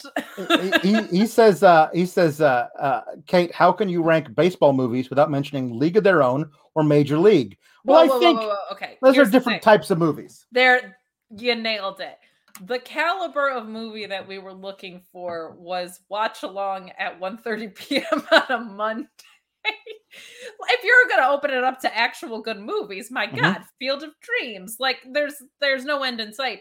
We were looking for child in a ridiculous situation that required either like angelic interference or natural powers or a grandfather that left the team to them. So that's what we were going for. Actual good baseball movies, you don't want to talk along over that. Your watch along would be just me like, Dottie Henson dropped the ball on purpose. That's what that watch along would be. She did it on purpose. I would do that for my sister. That's what that whole conversation. That's the whole watch along would just be me. The first half would just be me saying John Lovitz's lines along with him. Oh my God! Amazing. Haven't you ever heard of a leash? You see, the way it works is the train moves, not the station. I gotta go home, give the wife a little pickle tickle, and I'm back on my road. Oh my God! I love John Lovitz. Okay. So, man. So we get a Duke Hudson video package about him as a poker player. Why is this guy? Why did he drop back down the card? Like he was one of those. He was the guy in the tournament, the breakout tournament. I was like, that guy's got it. This guy can talk. He's charismatic. He's handsome. He's big. What are we doing where this guy is like, now I have to rebuild myself because you beat me a bunch of times in a row. He's great. I don't understand. You know what it is with him? Because I was thinking about this the other day. I had COVID. I did a lot of thinking. As you do. Yes, I do. He already feels like an established talent because he fits in so much more with the NXT like old version that I feel like they view him as someone that can put over these new guys, which makes no sense though, on account of the fact that he's not an established talent, but he's that like natural and good that you feel like him versus Ciampa doesn't feel like that big of a reach, even though it would be. Does that make sense? Like, no, you're right. You're right. Cora Jade versus Virginia Ferry. Whoops. No, apparently Robert Stone can make matches now. So Frankie Monet beats up Virginia Ferry, hits her finishing move on the outside, and just says, now your opponent is Frankie Monet. And the ring announcer says to the ref, am I allowed to do this? And the ref's like, yeah, sure, whatever. I hate my job. And I'm assuming. Why and says, okay, I guess it's Frankie Monet now. And Frankie Monet beats the crap out of Cora Jade, she's fun. Look, she carries a tiny skateboard to the ring. She's like non-emo Darby Allin, She's just super. Like if Liv Morgan from 2017 and Darby Allin had a baby and that baby was not into emo, that's who Cora Jade would be. It's really sweet. So anyway, she wins with a victory roll thing, like from the top, whatever. She rolls her up, but it's not a schoolgirl, so I'm fine with that. And she wins, and it's a shock, and Frankie Monet is upset. Fine. Frankie Monet is just this mid-card heel in the division. She's just an afterthought now, which is too bad because Taya Valkyrie's awesome. But I'm glad Cora Jade won by using her noodle and not via distraction. Yeah, sure. I don't get, there's a lot of things I don't understand. I thought for sure Frankie Monet was going to be called up. I feel like she's someone that would excel on the main roster. Not to mention that her husband is already there, and they seem to try and do that now instead of split them up as a joke. Yeah, I think she's good at NXT. I feel like she could be really great on the main roster as well. And I don't know what she has left to accomplish in NXT anymore because they're not putting the title on her. They're not putting the title on her, so I don't get that either. The match was good enough. I don't really understand why it happened. But it was perfectly serviceable. Cora Jade said last week, my first match is next week, and so they promoted it. They didn't say who the opponent was at the time, because apparently that can change at a moment's notice. But I think love planning. Here we go. I got a super chat about that. The super chat says Intangible One Cliff Beard says, "Holy planning, holy plan, planning shit." I don't know. It's Holy planning is what Miro does. It's true. I'm gonna grab. I have a bottle of water next to me. Please do. My webcam is not floating off to look at Mariana Rivera and sadness again. I promise. Go ahead. That's fine. That's good. The one thing I will say is Frankie Monet seems like she's just fine. Like would be just fine on the main roster in, I don't know, Dana Brooks' spot. Like there's all these people on the main, like, can we just have like relegation? Like in the soccer in Europe, where the teams that suck at the top drop down and the teams that are good on the lower level go up. Like if NXT can have people drafted from them, there should be like a trade system where, like, if you want somebody from NXT, that's fine. You got to give us somebody else. Like, I don't understand. Like, it'd be kind of cool to like see Dana Brooke is doing nothing, getting squashed by Shayna Baszler after being off TV for months.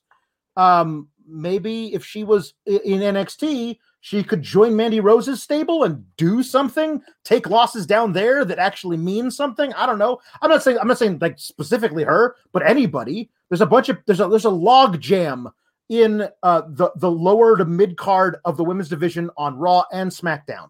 They need freshening up. So switch them up. But like they just broke up every single women's tag team. So is that next? Like, I don't know. I heard Corey Graves absolutely burying Dana Brooke for not really any reason. I get that he's the heel guy, so I understand. But she was just coming back for the first time in months. I can't complain about this because I complain about it with Wednesdays that AEW is terrible with the rankings. They're terrible with it. They make sense so rarely. But if they had just called it a heat chart and not rankings, you're golden with me. If there was something to say, hey, especially because of the reboot, if there was something that just said, hey, these are the important people that mean a lot, and you should keep your eye on them. Some sort of device, because they're not doing it with wins and losses. And this is a whole fresh start, right? So we don't have that established story built in. That would be very helpful because it would make sense that certain people were getting called up. But from everything that Sean's reported and everything that I've heard, like, people don't know when they're getting called up. Not everybody in NXT knows what Vince's decisions are going to be. So how do you even prioritize that? Like, I don't know. I don't know either. It's like going and spending $324 million on a starter to give up a 2-run homer in the first inning. You know what I mean? It feels like that. Yeah. Just hypothetically. Hypothetically. No, I personally, I can't wait for the Brewers rotation of like 3 of the best pitchers we've ever had to like just get destroyed.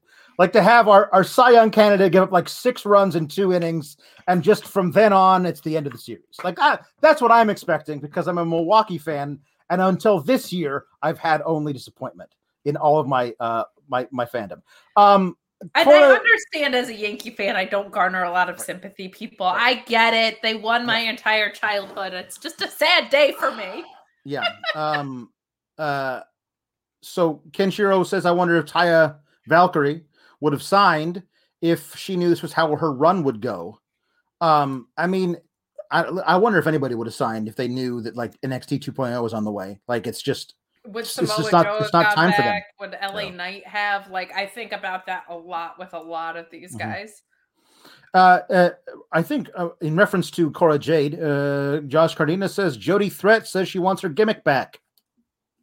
And Luis says that sounds harsh. Yeah.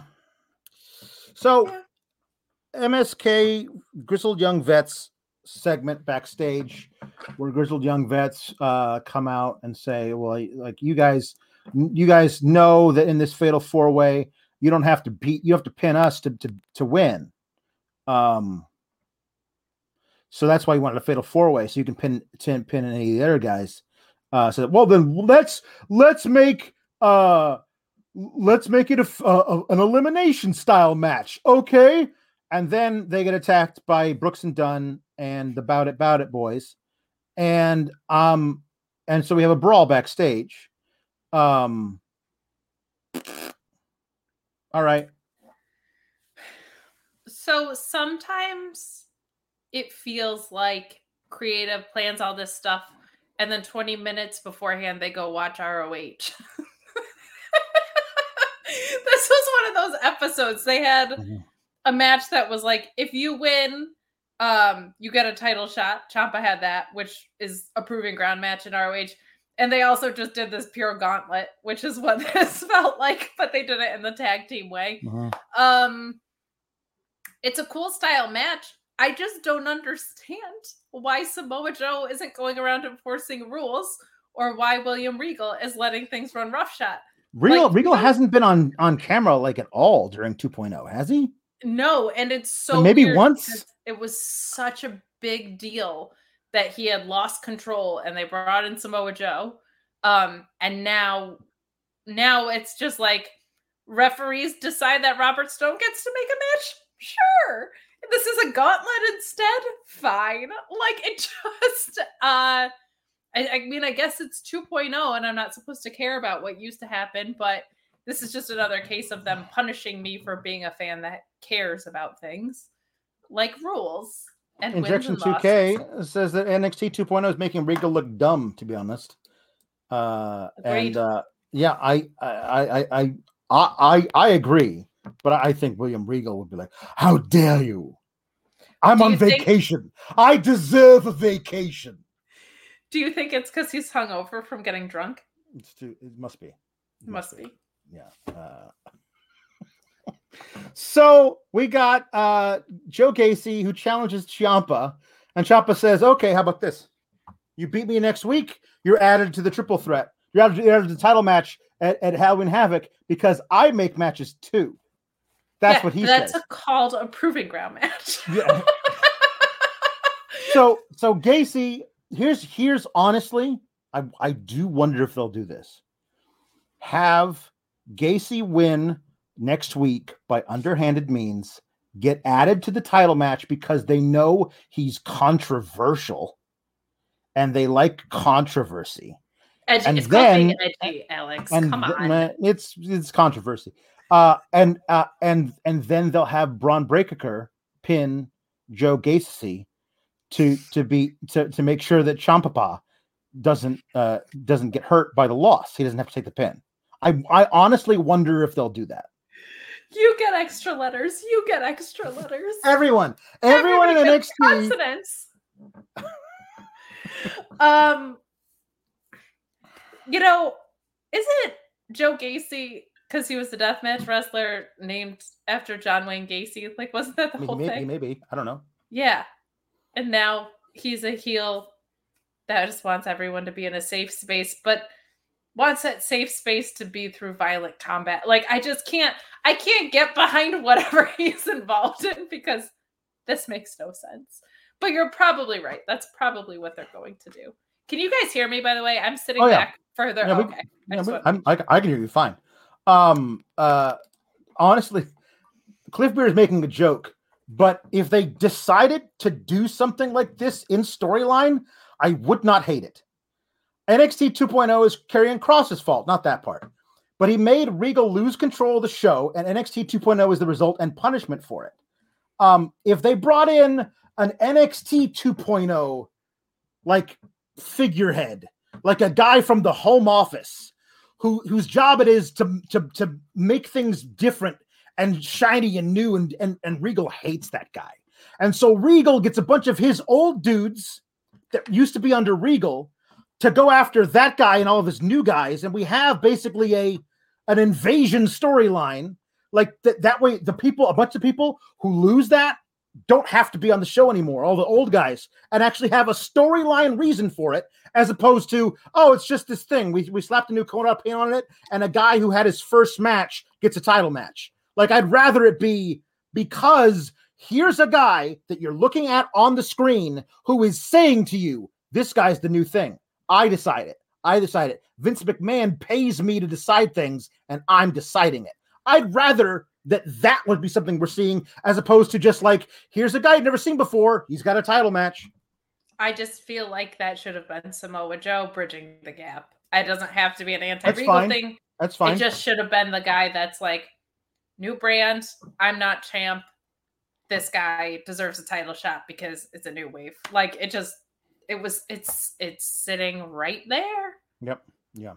Nerd Guru says, if we're going to add consonants, we should call him 2.0. It's Adam Cole, baby. There's a reason he left. Yep. Pete Dunne versus Cameron Grimes. Pete Dunne wins and Cameron Grimes loses. This is where I thought, there's going to have Dunne lose to Cameron Grimes here, because they're just going to do that. And that's when I was like, that's happening though. Like, this is another one that I'm like, why? I mean, like, I'm interested in seeing what happens, with Grimes. I like Grimes a lot.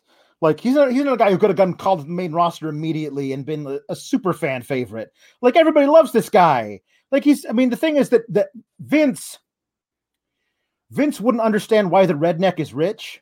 So we'd lose that part of his act immediately. Oh, like, he'd be a 24/7 champion, just running around the building.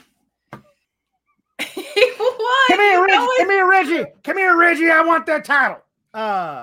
This match was like fine, but Kyle Schwarber had also just hit a home run, I think. So I was mad. And I just am like, man, there's just 2.0 doesn't really have stakes for things. Mm-hmm. But like, it was good. It was a good enough match. He does great in the ring, and I really like Grimes selling in this match, but I'm just like, okay. I also appreciated that the distraction by O'Reilly attacking Ridge Holland didn't cost Dunne the match. Like, Dunne is smart enough to be like, recognize, no, I've got you scouted. If you run at me, you're going to try the cave in. So when you jump, I'm going to launch you over my head into the ring ropes, and then I'm going to beat you. Like, I thought that was great. Pete Dunne should be the smartest. He doesn't need to be the most badass dude in WWE in NXT, but he should be one of the smartest. Like, she should know what the hell he's doing. I think that's a cool thing. Again, though, he's got the ceiling for him is not where it needs to be. It needs to, and I thought for sure. Well, they're already having Grimes. Grimes. Ciampa is already feuding with Pete Dunne. So it was perfect if Ciampa won the belt, he could lose it to Pete Dunne, and that way Pete Dunne gets his title reign that I'm pretty sure he re-signed for.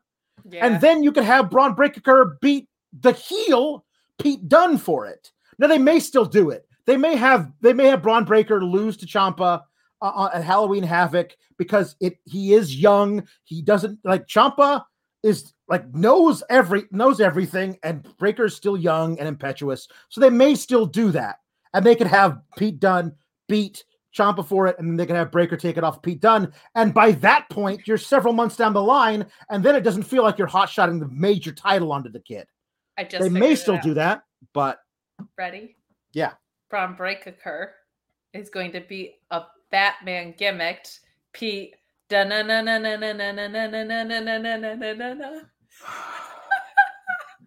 That's what's going to happen, and they can do it at the next Halloween Havoc. Here we go.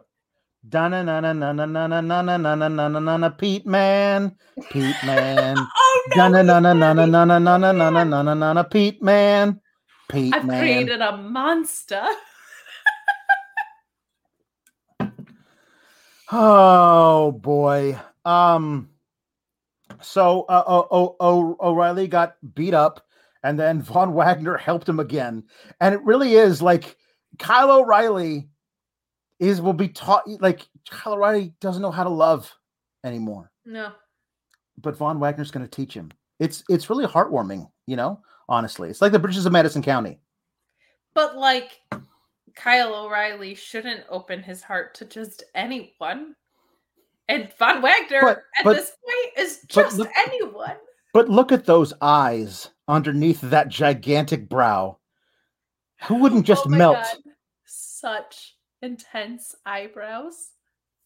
That's all I know about Von Wagner is he speaks like Ricky Henderson with an accent. Who wouldn't melt? Me, I'm not melting. So we get to the main event, an hour and 43 minutes into this damn paper podcast. The main event. It's also a Yankee loss, so we had to account for some things. Tony D'Angelo had his debut. He didn't have a promo. That was a mistake in my eyes. He should have come out and cut a promo. Okay. But he's facing I don't know, Malik Blade, something like that. Didn't he have a promo earlier though? Because I remember him putting over Chicago and New York accent. No.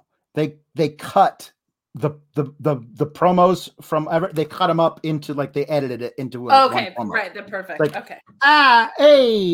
Hey, I'm Tony D'Angelo, born and raised in Chicago. Sometimes my cousin will call me and say, hey, Tony, can you come down here and take something? So then I show up and the situation gets resolved.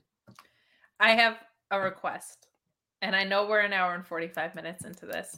But please keep in mind that I'm heartbroken and my team just lost. Yes, sure. What is the promo that we should have gotten? Oh my God! From a velvet blue gym pants. He was wearing a tracksuit, a velour, like shiny tracksuit. Nobody has gear anymore. Everybody's in street clothes. He's wearing a wonderful white tank top, which used to be able to call a wife beater, but you shouldn't be able to call that anymore. But Tony D'Angelo should be able to, though. You know Tony what I mean? D'Angelo absolutely calls it that thing that it is problematic to refer to it as. But that's what it is. That's what it is. I mean, we all know it's a wife beater, but I'm not allowed to say it anymore. So he's got. What's the promo we should have cut? Right. He said, like, hey, I'm Tony D'Angelo over here. I don't know who you are, but I'm going to kick your ass. And that would have been enough. Like, whatever it is, like, you should have had, like, 4 different catchphrases. And then, like, hey, at the end of the night, not for nothing, but you, my friend, are going to sleep with the fishes. Like, whatever it is, he should have had all those, like I want at least between 7 and 17, like, obvious, cliched mob movie references. Sleep with the fishes, cement shoes. Are you wearing a wire? Like, whatever it is. Like, something like I think he should be obsessed that every one of his opponents is wearing a wire. Like, I think I would love that. That the feds are listening in, okay? They think that me and my uncles are into some things which we are definitely into, but they don't know that yet. But maybe they do if you're wearing a wire. Like, I don't know what it is. I want him to also be upset that commentary is wearing wires. But Alex, that would like, be good. This is a problem. He's really over. Like, he's super over. But everybody is tuning in to see him. No. Like this, I am in love with this guy. Like, in the wrong way. Like, I think he's an absolute joke that I love watching. Like, I love coming up with the ridiculous things I come up with for him to say. But I also feel like all you got to do is like put a script like that in front of this guy. And because honestly, he's not a bad talker. Like, he's a lot better. He's really not. So like, I would love to see what his catchphrases are or whatever. But like he peppers in enough of his actual legitimate amateur wrestling background into the match. Like, he's not out there trying to be, I ain't out there trying to be Kurt Angle or nothing. Like, whatever it is, like, but like I appreciate that part of it. Dragon. Listen, you can keep your Americanial Dragonson over there on the other fucking network, okay? Because over here we got Tony D'Angelo. Listen, if you want to know when I became almost non-ironically totally all in on Tony D'Angelo, it's when he walked in the ring, still wearing the full tracksuit and the fedora, walked up to the ref and slipped him a 50. Like he was going up to the maitre d' at the Copa and wanted a table up front for him and his date. Like, it was so perfectly old school mob movie. I'm so and the whole time he's like, hey, this guy over here, he really thinks he got a shot. Like, the whole time he's talking, but it works so well for him, and the crowd loves Tony D'Angelo. I mean, come on. Guys, if you haven't left a thumbs up on this video yet, you have to leave one for all of the Tony D'Angelo work. Oh, and there's so many super chats about Tony D'Angelo. So Kalex, after weeks of build, our boy has finally arrived, and he did not disappoint. So let's raise a glass of our finest Chianti to the new Don of NXT 2.0, the pride of Chicago, Tony D'Angelo. Hey! Charlie Davis. Wait, did you see that they tweeted out a picture of Drew McIntyre and deleted it? Yes. Well, like, hey, he up next. It's Tony D'Angelo and a picture of Drew McIntyre, and I snapped it because I knew they were going to delete it. Oh yeah. And I retweeted it and I said, "That's Drew McIntyre." Yeah. Tony D'Angelo better not be Drew McIntyre. D'Angelo in his kilt with his sword from Chicago, New York. Hey, it's me. Look at my skirt. And I got this big knife. Hey. Anyway. I live in a castle in Chicago where it's always raining. Hey, look at you. Hey, you see that knock this monster over there? I kicked his freaking ears.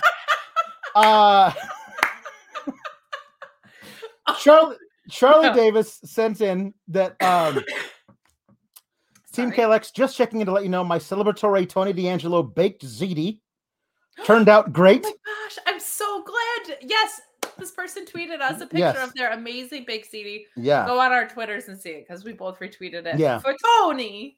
Otherwise, NXT 2.0 gives me so much secondhand embarrassment. Every segment makes me cringe. Yes, except for this, which I am honestly like so close to unironically enjoying. Yeah. No, it's pretty great. But I like the entire crowd also when he won did the double Italian like this like I'm like I love how much the crowd loves this guy. He needs to kiss people on both cheeks real bad at some point. His finisher. He should kiss people on both cheeks right before he hits his finisher. Isn't that French? Isn't that all Italian? I don't know. Or I think it's a very European in general thing. Into the cheeks. Sean Blanford said, "My uncle killed the Loch Ness monster." Hey, up and down the Atlantic, the Loch Ness monster. Hey, that Drew guy says he's Big D. The only Big D is for D'Angelo. Hey, gabagool, says the Nerd Guru. Gabagool is so over. It was just this thing, and now it's so over. Rafael Garcia says someone tweeted that his finisher should be called the Mooly Driver, and I fell out my chair. Twitter watching, like, his finisher is the old Perry Saturn moss-covered 3-handle family credenza. But he's got to say it like he does. So, like, hey, my finisher is the moss-covered 3-handle family credenza. The most important part is the family.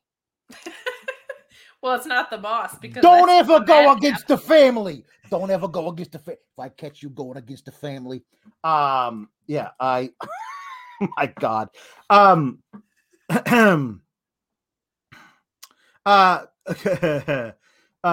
Dot says my fiance Jenna Ghost chatterby disappeared. He wanted to know, the Tony. Thank you, Quantum Dot. Yes, the Tony and Gina Big City turned out very well. Good. I'm so glad. Long live # Team Kalex. Drew Nicholas says my first # Kalex super chat. Love you both and sweating bullets alongside Kate for the Yankees. I'm so sorry. Tony D'Angelo. He's never gonna super chat us again. Tony D'Angelo on lashing out means NXT won the war. So later in the night, we go backstage somewhere, and Lash Legend is talking about how great her segment was. And last week, whatever it was, 2 weeks ago, it wasn't. But then Tony says, Hey, Lash, after my match tonight and seeing how I won and all, I think it might behoove you if you were to have me on your show next week. I'm just saying, it's a nice talk show you got. It'd be a shame if something would have happened to it. Capiche? And so she says, okay, fine. So if Lash Legend's show can have one more episode, I didn't need to see it ever again, but now I need to see it with Tony D'Angelo on it because it's a talk show, so he gets to talk more. I don't know why they didn't have him cut a promo of some kind. But yeah, oh my God. I want him to have his own talk show in a pizzeria that is definitely not a front for the mob. Just you can see through an open door into the kitchen where guys are like stacking money into like duffel bags and stuff. Yeah, hey, pay no attention. Pay no attention to the guy. We just got a big shipment of marinara sauce back there. It's all fine. Don't worry about it.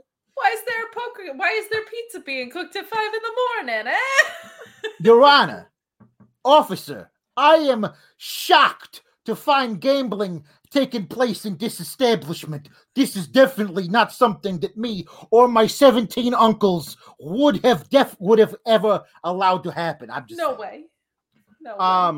You wearing a wire? You have to tell me if I ask. That's not how it works, Tony.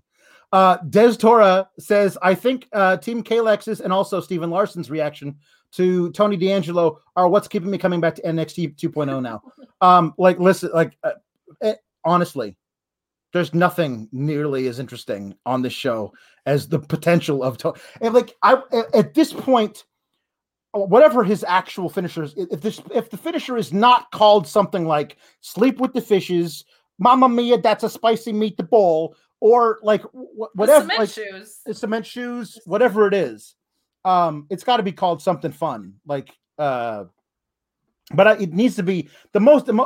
I want all of the stereotypes in this character. You more and more. In the legendary words of Ron Swanson, you cannot half-ass this. You need to go full ass on this. You cannot medium have some stereotypes. It should just be called Any Last Words? The Nerd Guru says, hey, so you call yourself the tribal chief? Hey, I'm all about family too. Head of the table, I'm going to cut off the head and throw you to the fishes. Hey, gabagool. He should take the title off Roman. I'm convinced. Tony D'Angelo should take the title off Roman.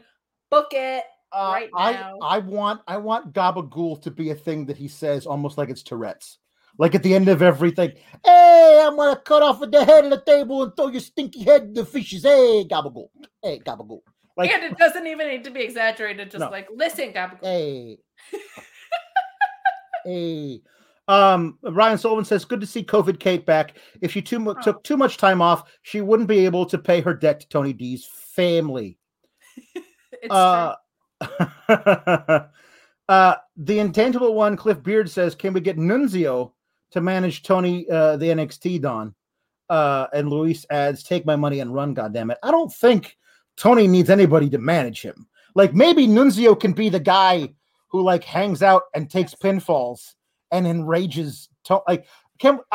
We should honestly, like, the best thing they could have done with a guy who looks and talks like Cal Bloom is to darken his hair and make him the guy who takes pinfalls for Tony D'Angelo. They could have made him his Commander Aziz. Like, he could have made him that big dude who's just there to look intimidating. Like, they need to have a whole family for Tony D'Angelo at this point. I don't want to say who Tony D'Angelo's manager is, but I can tell you he's being managed by someone. That's all I can say. Yeah. Move on to the next super chat. Yeah. My life depends on it. Yeah. Jason Sodasto says, can we get an entire episode on D'Angelo impressions and ideas? This is amazing. I have toyed with the idea of doing if there's a really bad episode of NXT, I might just do the whole thing. When? Sometime like mid-December when they're taping stuff because it's Christmas season, there'll be a terrible episode. And I'll just do the whole thing, host it as Tony D'Angelo. Why not? Joy Bag of Donuts says, Kate, please more New York Italian mob princess accent. Let me tell you something about Braun Breaker, okay? His father was a Steiner. His father was a Steiner? His father's father was a Steiner? And his father's father was a Steiner. His father's was a Steiner. My uncle and his two brothers were Steiners. Tony D'Angelo is the perfect guy to have a feud with Braun Breaker, where he insists on calling him Braun Breaker. I'm sorry. Are we supposed to ignore the second K in your name? What the hell is this? Are we speaking English or what? Like, he would be great. You need a guy who's able to take the piss out of this. Oh my God! And then he wants to adopt him because he could break. Something. Listen. Braun Breaker. Listen. Some kidney. Listen, Braun Breaker.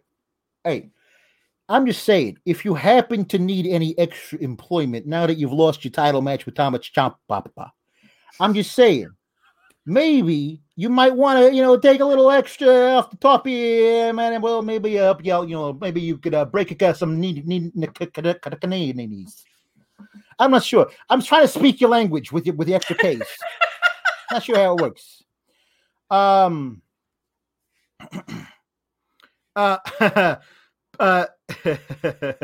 intangible one, Cliff Beard, since it's Halloween, Von Wagner would make a great Frankenstein's monster.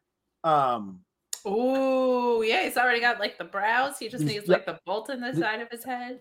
I'm pretty sure he's got the bolts. They're just being covered up by those popped collars he wears. Oh my gosh! Inexplicably, with no context, he comes out to Monster Mash. What would it be like if Tony D'Angelo were to sing Monster Mash? Send in your super chats and make me do it. Yeah, I'm not doing it for free, folks. I'm sending it in if nobody else does. You think I'm above it? Absolutely not. Norm Summers says, I'm toasted and y'all are cracking me up. I got Kiss My Grits money. Have some. Thank you, Norm. Come on, if you're sending in Kiss My Grits money, you can at least send in Joey Bag of Donuts says, what if Tony D'Angelo had a feud with Walter? Oh, we already did that. I'm sending in a super chat. Hey, Walt. Nothing. I mean, listen. I love the all caps in your name. I think that's really nice. I'm just saying, perhaps, listen, going back a long time, the Germans and the Italians, we used to be friends. I'm just saying. I mean, back a long time ago. But like, hey, I wonder if you might be able to want in to come in and maybe we could work together, do a little something. Walt, you and me, eh? I'm so proud of myself. I just love that you decided to just send it in. Fantastic. All right. Well, somebody sent in a super chat. I'm not going to say who, but somebody wants Tony D'Angelo to sing Monster Mash. So now I got to hear it. Here we go. I was working in the lab late one night when my eyes beheld an eerie sight. When my monster from his slab began to rise, suddenly, to my surprise, he did the mash. He did the monster mash. The monster mash. It was a graveyard smash. He did the mash. It caught on in a flash. It was a flash. He did the monster mash. That is literally the best $2 I've ever spent in my life. Or that this Kate, hence the broad. I don't know, man. I don't know. The Nerd Guru says, can Tony do Gabagool? Has Adam Cole. Gabagool, baby. Gabagool, hey. Gabagool, hey. Boom. Boom. Hey. You know what's all about Boom. the boom. You know, it's all about the boom. Yeah. Oh God, we're gonna be here for 7 hours, just me doing the stupid things. Yes, Zach Barber says Alex Pulaski is the Mel Blanc of Fightful.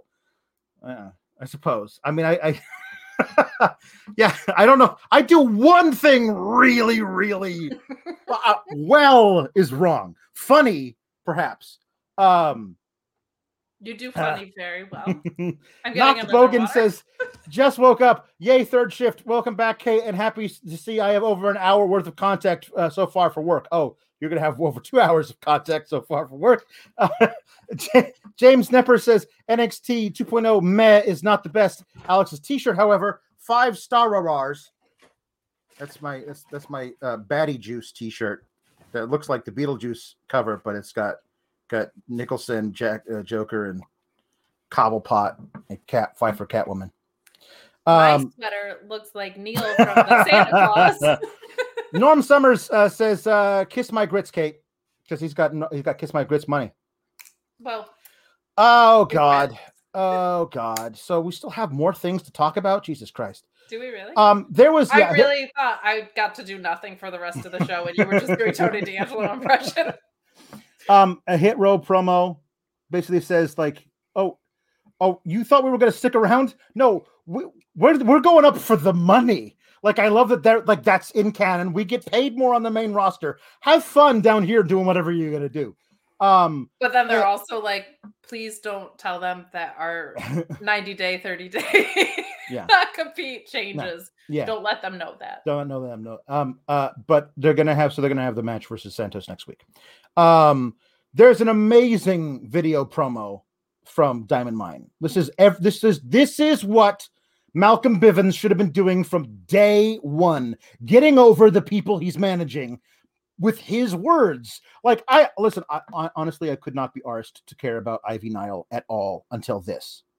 When, like, the way he says it, I don't know if this is true, but the way he said it, she came to me and says, "It's all right if I knock out every woman on the roster." I said, "Why the hell not?" Like, that I want that to have been an actual conversation, and now I'm rooting for her to try. I didn't care about her yet, but I was hopeful because she seemed like the only ones that I felt like she seemed like the only person in the group that I felt like Malcolm Bivens would actually have an interest in because of something like this. Like, because she is just, as you were calling her, a pair of biceps. I was like, I could see Malcolm Bivens getting behind her because she's a little badass and she's cool. Where I think we're getting like great collegiate style wrestling from the rest of Diamond Mine right now, right, which is not cool. And I feel like Malcolm Bivens is cool. If I could talk. Yeah. We're 2 hours in. So I felt like she could be the piece of it that works for me. I was glad to see that come to life in this video package. And I love Malcolm. I hope he gets to keep managing the same people he's putting over for more than like 12 minutes. Yes.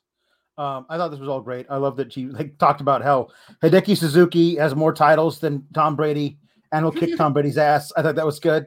Hideki Suzuki versus everyone, damn it, says Luis. Sure, I'm in. Yes, absolutely. But I thought this was great, and it put over everybody. I love that he called Brutus and Julius his favorites, but don't tell anybody, as he's standing right in front of the other people in the thing. I love it. It's great. So the Nerd Guru says, late to the party, pals, but I'm a depressed Yankee fan. I feel you, Kate. Didn't watch the clown show tonight, but why is Mandy the most important person? Because she's a brunette now. Because of who's running the show. That's it. Because she's hot. Because that's what's the most important in a women's wrestler. How hot are you? That's it. That's the whole deal. And are you a bitch? Yeah, she is a bitch, but like a hot bitch. But like a hot bitch. Yeah. She's not a bitch. She's a batch. She's a batch. There's a very big difference because if you're a bitch, whatever. But if you're a batch, then oh my god, look out. The difference. That's like the female equivalent of having the balls. Are you enough of a batch to come and take my title? Oh no. It's a sorority, but with title belts. Which of you bitches is enough of a batch to come and take my title? What's up, bitches? Come get my gold, and then let's go get bottomless mimosas. Stop trying to make batch happen. Okay, Myron Kidd is dead to me because he says go Braves. But he says, but he does love me, so that's fine. That's cool. Do you also love clinching the division and never winning titles? Because that's what the Braves love to do. Listen. Here's the thing. Like what the Brewers and Braves are like fighting each other with pillows, like hoping like whichever one of them come out on top is going to get massacred by whoever wins the other series. That's why I'm like I'm very sad the Yankees lost. I was like, they weren't gonna make it past the Rays though. Yeah, it's fine. Ivy Nile says the intangible one, Cliffbeard, looks like a Dragon Ball Z fusion of Ronda Rousey and Layla Hirsch. I would love her finisher to be something like a Dragon Sleeper. But can she like put her in a Dragon Sleeper and then like crank up so she breaks the person's neck? Like not in real life, but like that's what she's doing to people, is like trying to cause spinal injuries. Like I think it'd be great. Like just I've wanted something forever with like you have all these people that never get used. They're off TV for weeks at a time anyway. So I want there to be somebody who has a finisher that when they do it to you, it puts you off TV for 6 weeks. Like you're done. Like finished. Yeah, like that, as opposed to like, oh, I'm selling this injury next week. No. You're done. So like they can run through 4 or 5 people to build them up because you're never going to use those 4 or 5 people anyway. Let's be honest. Yeah. And there's easy ways to do that. Like the Muda Lock is a great way to do that. Mm-hmm. Dragon Sleeper is a good one. We just saw Americanial Dragonson. Thank you. Use that on Rampage.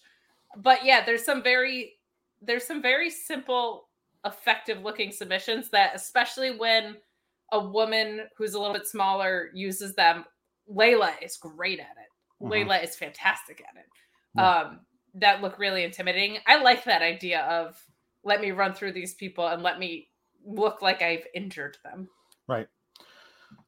Raquel comes out and she's not happy about Mandy Rose, and then Mandy Rose and her friends come out and they say mean things to Raquel. They've never picked a side with Raquel. Like she's just whatever they want her to be versus whoever they need at the time. Like she's been a baby face for a while, but for a while she was switching back and forth. And it's just one of those weird deals of like, I've really enjoyed Raquel, but like her reign has gotten stale because they haven't really done anything new with it. And I guess this might be something new because Mandy Rose is somebody new. She hasn't really faced like a triumvirate before where she's like got to worry about women on the outside who might attack her if she gets thrown outside, something like that. I'm not sure. So people that are Raquel's size or the male equivalent, Yeah. whatever that ratio is, I kind of like it. It's what Braun Strowman should have been of, I don't care if you're a heel or a face. I want you to I wreck agree. people. I agree. But you're right in that it's gotten stale because she doesn't just wreck people, she wrestles. But I like the idea of someone who's like, I'm just here to kick your ass, but that's not the story they've told with her, but it could be one if they call her up to the main roster. I was really hoping it would be like Nia goes to one brand, Raquel gets drafted to another, because I think that's a very valuable person to have when they can actually go like Raquel can. But I'm with you. She needs to drop the title, but it's not because of her. It's because of the overall flux of the women's division on all three brands, in my opinion. I just don't know where she goes next if she doesn't drop to Mandy. It's kind of like she's run through everyone. Right. And it's kind of like, we get it. We get who you are. The other thing is, like, if she were to drop to Mandy, I don't know who's coming after Mandy next. Like, they haven't built anything. Like, really, though? Like, Ember, sure, but then Ember loses again, and that sucks. Like, they don't have people on the, like, I would love to see a badass, like, tweener, but leaning face, because the people love to watch her beat up people. Like, her go up to SmackDown and get up in Charlotte's face, because that's something Charlotte hasn't faced before. And the babyface roster on SmackDown is so thin. It's like Naomi and Toni Storm and that's it. Shotzi, like, because she's a singles now. Maybe they might turn Sasha back babyface, which is not my favorite version of her, but like that's all they got. So like Charlotte needs somebody to shake things up, or she's going to be like, the thing is, like, everyone's like, everyone's complaint is that Charlotte wins the title and then immediately loses it so she can win it back again. Well, here, the joke's on you. We're going to put her on a show where she has no competition, and therefore she's just going to be champion forever. So we gotcha. That's the thing. There's no winning with her because, well, she is probably the most in-ring wise gifted. Yeah. Not gifted. It's not skilled wrestler. And if you do these short reigns, it's just because they're trying to get her to a number. But if you do a long reign, you've burned her out. So there's not really any winning with Charlotte right now. And I get the complaints. It's not her fault.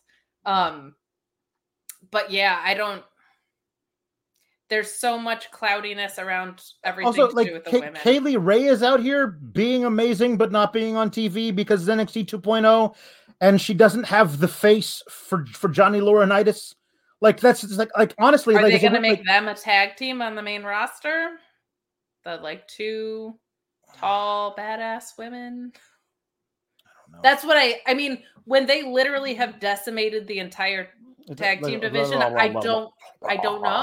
I don't want to talk about it anymore because it makes me so frustrated that they have all these insanely talented women and just won't do. But sincerely, like, that cloudiness makes me unable to invest in what's going on in NXT because I don't buy that they're not just going to get called up at any second. Like, I don't know. Yeah. I don't know. Kaylee Ray is amazing, and this is not the place for her. Mm-mm. Because, well, listen, kid, we can't understand you when you talk. Sorry. Also, look at her. Like, like, I'm on. Like, that's the shitty part of it, because that shouldn't matter at all. But to the people running this shit, it does, and that's awful. Yeah, and I think she's really pretty. Me too. But like, me but too. She's not this type of hot. But she's not batch hot. She's not a batch. No. Although I'm pretty sure in her accent, that's how you would say bitch. So she's got that going for her. Yeah, she does. She's a step closer than we think. So we've finally got our main event. We're 2 hours and 15 minutes into this thing. We still got a lot of impressions for me to do.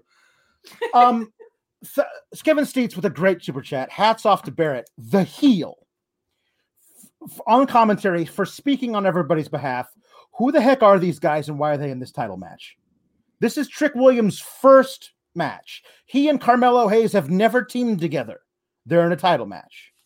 And then Brooks and Dunn lost the one title match they had. I don't like, why are they in the match? Because they showed up last week and said, we want a title? Like, at least Grizzled Young Vets are great, are established as being great, are the British version of FTR, and were the title holders in NXT UK. Since they got to NXT stateside, they have been done so dirty. Yeah. I thought those guys would have been champs twice by now. Like, they're so great. To your point earlier, why aren't the loaves of bread, the undefeated loaves of bread, in this match instead? Because we know who they are and they're undefeated. Like, wins and losses don't matter. So, sorry, Beth Phoenix, you're wrong. They don't. They unequivocally don't on the brand you are commentating for, Beth Phoenix. Yeah, like I'm really glad Seth Rollins didn't murder your children, but you're wrong about this, Beth. And he was never going to. He was just going to spit apples at him. Sorry, tree semen. Apologies. When I got home, there was semen, tree semen all over the place. I don't know what he was doing in there. My God, Vic, Wade, it was horrible. Just wall-to-wall semen, tree semen, but it was just everywhere. It was on the drapes. It was all over. It was all over the bed. Oh God, so much tree semen. Seth Rollins is, what was the character on SNL by Chris Kattan? I don't know. Oh my God, Mr. Peepers. Mr. Peepers, yes. Spitting apples. Oh no! Yes. Great Beth Phoenix impression, by the way. That's added into the rotation. Thank you. You're welcome. Hysterical Beth Phoenix. I only do that. I only do that version of her. Or Beth Phoenix looking at any basic move. Oh no! By the way, I love it's NXT 2.0. Now we're allowed to dress however we want on commentary, because I swear to God, Vic was wearing a members only jacket up there. Like, everyone else got to wear a suit, but he's like, I'm just chilling. It's casual Friday here on Tuesday. I have a green bomber jacket just like his. We match. Maybe we could be a tag team. Maybe you could go as Vic Joseph for Halloween. I could, or maybe we could just demand a title shot. Because I fought Vic Joseph at a bar, and he earned my respect. Yeah, no, I mean, but way better. Like, what have these guys done apart from having a bar fight with each other? He's the heel. He's the heel, and he's saying all the true things. The match, whatever. Sean has not yelled at us yet, by the way. He's probably asleep. So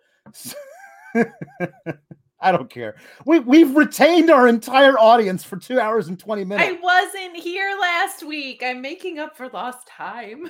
So listen, the Bout It boys, which is what I'm going to call them until they give themselves a tag name, because they're like, hey, are we Bout It? We are Bout It. And apparently I know this because I myself was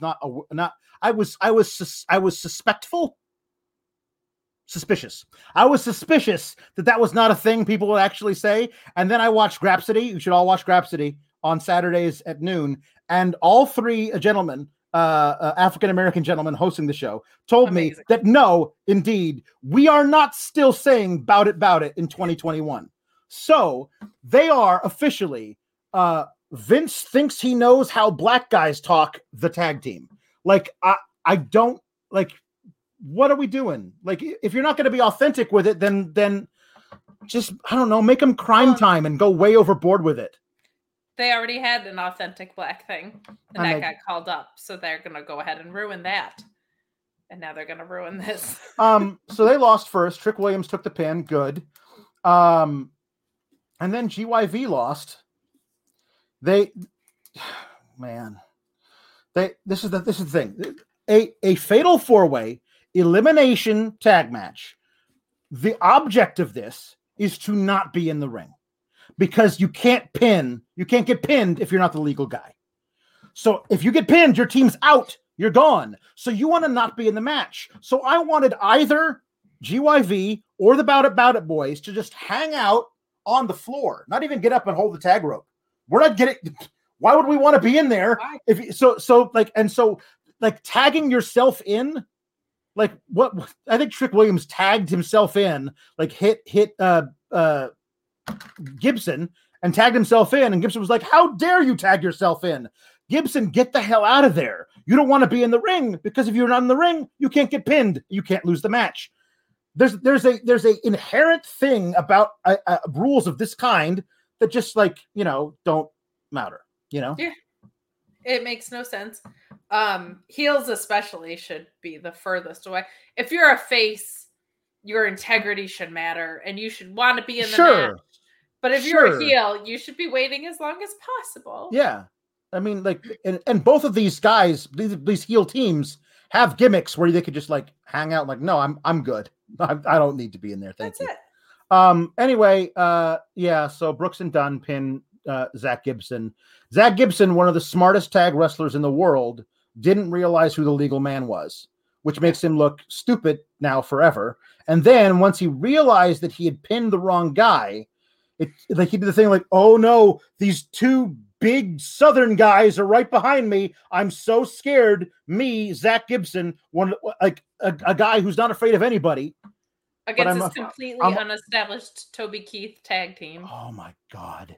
I can't stand those two dudes. Like, if you gave them months of establishing themselves as something that might be fun, fine. But, like, right now, I'm like, why are you on TV? You're not ready. Or if you gave them whiskey for their men and beer for their horses. It's possible. I'm so mad at myself for that. I just don't care, and it's not because of them. I don't have a reason to care. Yeah. I know one thing about them, and now they're in a championship match, which is one thing more than I knew about Von Wagner. Yeah. Anyway, they get pinned by MSK. The Bull Buchanan's kid, whatever his actual name is. Is it Brooks Jensen? I don't know what the hell his name is. Brooks and Dunn Jensen. Yeah, Brooks and Dunn. Whichever one Brooks is. He got pinned, and I'm done watching them. That's what I'm going to say about that. And at least MSK won, so I'm assuming they'll have, because they got beat up by Imperium. I think Imperium was the last team to get a title match against MSK during NXT 1.0, and they lost. Yes, correct. So, like, we don't have any established teams. Anybody other than GYV. Like, you could have gone way, like, should have, like, just not done this match, and you could have built to an honest to God, like, 20-minute banger of MSK versus GYV, 2 out of 3 falls or some shit. Like, make it really great, and that could have been an awesome match at your takeover. But and I don't as good as MSK is, they haven't gotten super over, and I don't think this did it. Like, I don't think this helps. And commentary again. Now, hopefully they'll get respect. I was like, they've been champions for months. Yeah. And they're great. Mm-hmm. So yeah, I didn't love the structure of this match at all. Right. Thank you. Brought up by Luis Polito. Oni and Birch got the final the final tag match. It was on the final episode of NXT 1.0. They lost, and then they got jumped out of the group. And you think Pete regrets that now? Like, he lost Ridge to the draft, and then Oni and Danny were like, well, maybe you shouldn't have been so hasty, you know? Well. Tables. Well, if you weren't such a bitch to us. Carmelo Hayes still has his breakout tournament thing. Like, maybe he'll decide to do that at any point. Portfolio, his ad glance. So here's what's going to happen. Braun Breaker is absolutely going to win this damn title match versus Ciampa, and then Carmelo Hayes is going to get a title match versus Braun Breaker. They'll do that. They're waiting for that, and they'll talk about the next generation of NXT stars. That's what they're going to do.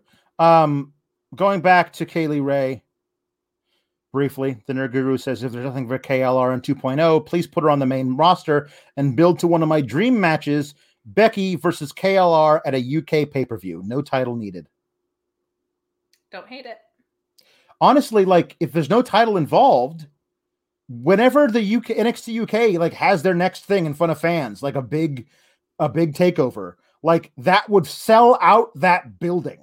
Like Finn Balor wanted to go back to NXT UK over going back to the main roster. Like, can I please go over there and have that match versus Walter I was supposed to have? There's no title involved. Like this Finn Balor, not this one, but the one before in NXT versus Dragunov for that title. Like, oh my God. Like, I want, as opposed to him like, hey, I'm the demon. Oops, I fell off the top rope. Like, Jesus, he wants to go back to NXT UK, which is currently taping in front of nobody over doing shit on the main roster. I don't blame him one bit. Drew Nicholas, now we're going to do all my impressions now. Drew Nicholas says, I should say, hey, Braun Breaker, bring your family to the dock, and my cousin Carmine and cousin Rocco and I will make sure you all sleep with the fishes. Hey, gabagool. Joey Bagadunas says, this idea has Netflix series potential. I did appreciate Lash Legend saying that she loved Tony D'Angelo in the Sopranos movie, because I thought that was great that she's that, like, oblivious and out there, and it's good. Brendan Towngate asks you specifically, Kate, speaking of ROH, would you recommend that show to someone who likes NXT 1.0 and is sad that it's gone? Very much. Very, very much. It is, in the current landscape, I think Ring of Honor is the most quote unquote sports-based thing. I love so much of what they're doing. The way that they set up their divisions, the way that they use like standings and wins and losses. It's an incredibly diverse product from like a cultural standpoint. I love Ring of Honor. Plus, it's 1 hour a week, and you can just go to their website and watch it. They make it very, very easy to get invested in their product. Huge fan of it. Love Jonathan Gresham. Love the Pure division. Yes, if you loved NXT 1.0, this is probably the closest current product to that. Also, honor is real. Honor is real. Norm Summers says, I'll start watching NXT again when T-Bar goes back to being Dijak. Carrion desperately needs Scarlett or a dog collar that says Daddy. Still adjusting to Bearcat. Stay juicy. And Frank Aguilera says, just finished NXT. Seems like a bad show now. Oh, whale. Because he used the whale emoji. So I'm supposed to say, oh, whale. Oh, whale. Okay. We're going to finish this out with super chats to ask me to say things. Norm Summers says, first, I'm here for whatever this is. Buttering muffins and kissing grits. About to watch AEW Dark. Godspeed, Norm Summers. Thick Ashley says, just got back from work to see this review has already gone 2 hours. Better 2 hours than SmackDown and NXT. Definitely have to watch this on catch up. Yeah, no, it's I don't know what the hell we're doing. It's an American 2.5 hours. Classic. 2.5 hours, and I swear to God, Sean, we haven't lost any viewers. We really haven't. I love you guys. Thank you for hanging out with us. But here we go. Okay. So the Nerd Guru starts us off with Tony D tearing down Karrion Kross, please. LOL. Hey, not for nothing. What the hell are you wearing, buddy? I mean, you got the face mask, look like Lord Humongous over here. What the hell are you doing? You got little straps hanging out from it. Listen, the last time I saw that outfit being worn, it was by Sean Connery and freaking Zardos over here. What are you doing? Hey, gabagool. It's the gabagool for me. It is. It's going to end everything every time I do it. JW Pringle asks for this specific thing for me to say. How do I love thee? Let me count the ways. I love thee to the depth and breadth and height my soul can reach when feeling out of sight. Oh, that's good, William Shakespeare. Hey, gabagool. I spit out my water. That was a spit take. Saved by the Bell could never with what I just did. No. Oh my God. Hey, how do I love me? So then Cliff Beard asks that as William Regal, I should sing, Mary had a little lamb. Its fleece was white as snow. And everywhere that Mary went, The lamb was sure to go. It followed her to school one day, which was against the rules. Oh, now you care about rules again, William Regal, do you? And the lamb, four lambs versus four calves in war games. Hey, Kate. Do you know why William Regal loves Call of Duty and Medal of Honor and Battlefield? I don't. Why? Is it because they're all war games? I'm in. William Regal dad joke. Okay. Pete Dunne's reaction to finding a hair. Pete, man. Pete Dunne's reaction to finding a hair in his double quarter pounder.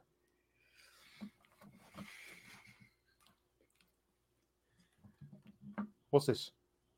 What's this? What's this over here? What's this? Is this a hair? Hey, I've got a hair in my quarter pounder. Hey, you do this? You do this? Take this back. I don't want this. I'm Pete Dunne. I don't care, but I'm not eating that. I mean, my only criticism would be that you would have to then bend his finger back. Yeah. Maybe he found a finger in his quarter pounder. That would be really disgusting. Luis Polito says that Sands of Time. I should say the Sands of Time. Sands of Time. But as Zach Gibson. Ooh. Soon to be recognized as the new Sands of Time.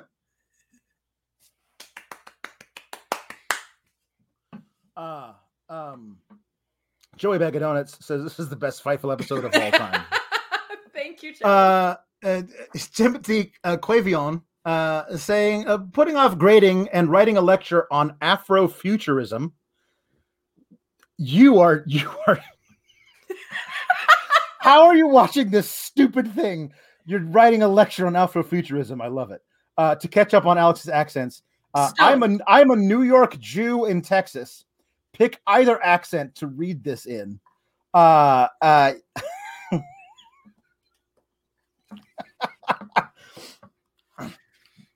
putting off grading and writing a lecture on Afrofuturism to catch up on Alex's accents. I'm just saying. Listen, I'm just saying. Perhaps you might want to listen to something a little more highbrow. If there's something like this is maybe not your taste. Okay, that's offensive because this is the highest of brows. How dare you? And then Texas, Afrofuturism sounds like critical race theory to me. Sorry. No, sorry. I don't know how you can teach that in that state. Don't they arrest people for doing that? These are the last two. Okay. They've already been sent in. No more, because otherwise we're going to be here until midnight, and I have to do another 2-hour podcast. Oh my God, you're such a dad. All right. No more. Okay. No dessert. Here we go. Okay. This Miro. Okay, hold on. I don't want to mess this up, so I'm going to get the lyrics to this one. Okay. But he's been asking for Miro, which is hard to do if I don't know if I don't have the thing that he said. Okay, wait. She packed my bags last night, pre-flight, 0 hour, 9 a.m. And I'm gonna be high as a kite by then. I miss the earth so much. I miss my hot wife. It's lonely out in space, but I have God here to tell me what to do on such a timeless flight. And I think it's going to be a long, long time before Fuego gets back in the ring with me, because I will rip out his spine. Yeah, that's enough of that. My God. And the last one is Tony Anderson doing something from AEW. You and me, Cody, were built different. I mean, somebody comes up to your car door, opens the car door, says, "Hey, get out of the car. I'm taking the car." You say, "Oh, please don't hurt me. Please, sir, take my car." That's what you do. But me, I'm built different. I pull out the Glock, put it on his forehead, and spill his brains all over the concrete. Not for nothing. How you doing? Gabagoo.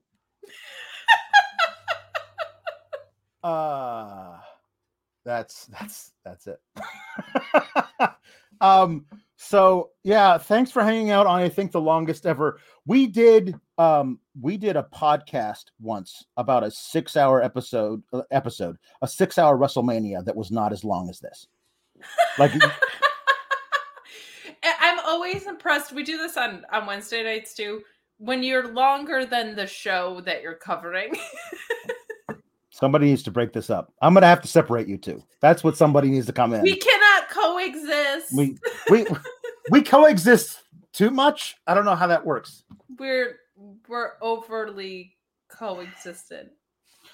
Please, everyone. We've done 2 hours, 37 minutes, and 30 seconds worth of podcasting for you. Will you please drop a like? There are 500 of you still watching us. Please drop a like on this thing. It would really help out. And like tomorrow, Sean's going to wake up and look at this thing and say, "What happened?" And we could say, well, 500 people dropped a like on it, so that's good. Yeah, and Kate's heart hurt from a week of COVID and a tragic baseball loss. Yeah. So if you could leave a like for me, yeah, that would mean a whole lot. Yeah. So I mean, listen, this would be good. If you're good next week, then maybe I'll do accents again. 4 I don't hours. know. Yeah, 4 hours. It'll be 4 hours. Sean's going to come up with a new pay structure. He can't incentivize us to talk this long. He can't. He's gonna have to incentivize us to not talk this long. Like it's got to be like this and nothing. He's gonna be like, I'm shutting you off. Your pay for as long as you speak past an hour and a half. All right. Okay, thank you guys. This was so much fun. I missed you guys so much last week. I'm so happy to be back. And thank you for everything that you sent in. That was so sweet of you. And to you, of course, Alex, who is a maniac and gonna go and talk forever. I think we have. So catch the next edition of Sour Graps. Yeah, right after this on FightfulSelect.com. Maybe I'll do more accents I'll do more accents. Subscribe to Fightful Select and you'll see me do accents about how much the draft doesn't make any friggin' sense. Bye, everybody. We'll see you next week. Please drop a like and subscribe for more of this ridiculous thing that we do. BetMGM has an unreal deal for sports fans in Virginia. Turn $5 into $150 instantly when you place your first wager at BetMGM. Simply download the BetMGM app and sign up using code Champion150. Then, place a $5 wager on any sport. You'll receive $150 in bonus bets, regardless of your wager's outcome. And if you think the fun stops there, the king of sportsbooks has plenty of surprises in store. Check out daily promotions, same-game parlays, live bets, and so much more. Download the app in Virginia today and get $150 in bonus bets instantly from your first wager. Only at BetMGM. BetMGM and GameSense remind you to play responsibly. See BetMGM.com for terms. 21 plus only. Virginia only. New customer offer. Subject to eligibility requirements. Rewards are non-withdrawable bonus bets that expire in 7 days. Please gamble responsibly. Gambling problem? Call 1-800-GAMBLER. Promotional offer not available in Washington, D.C.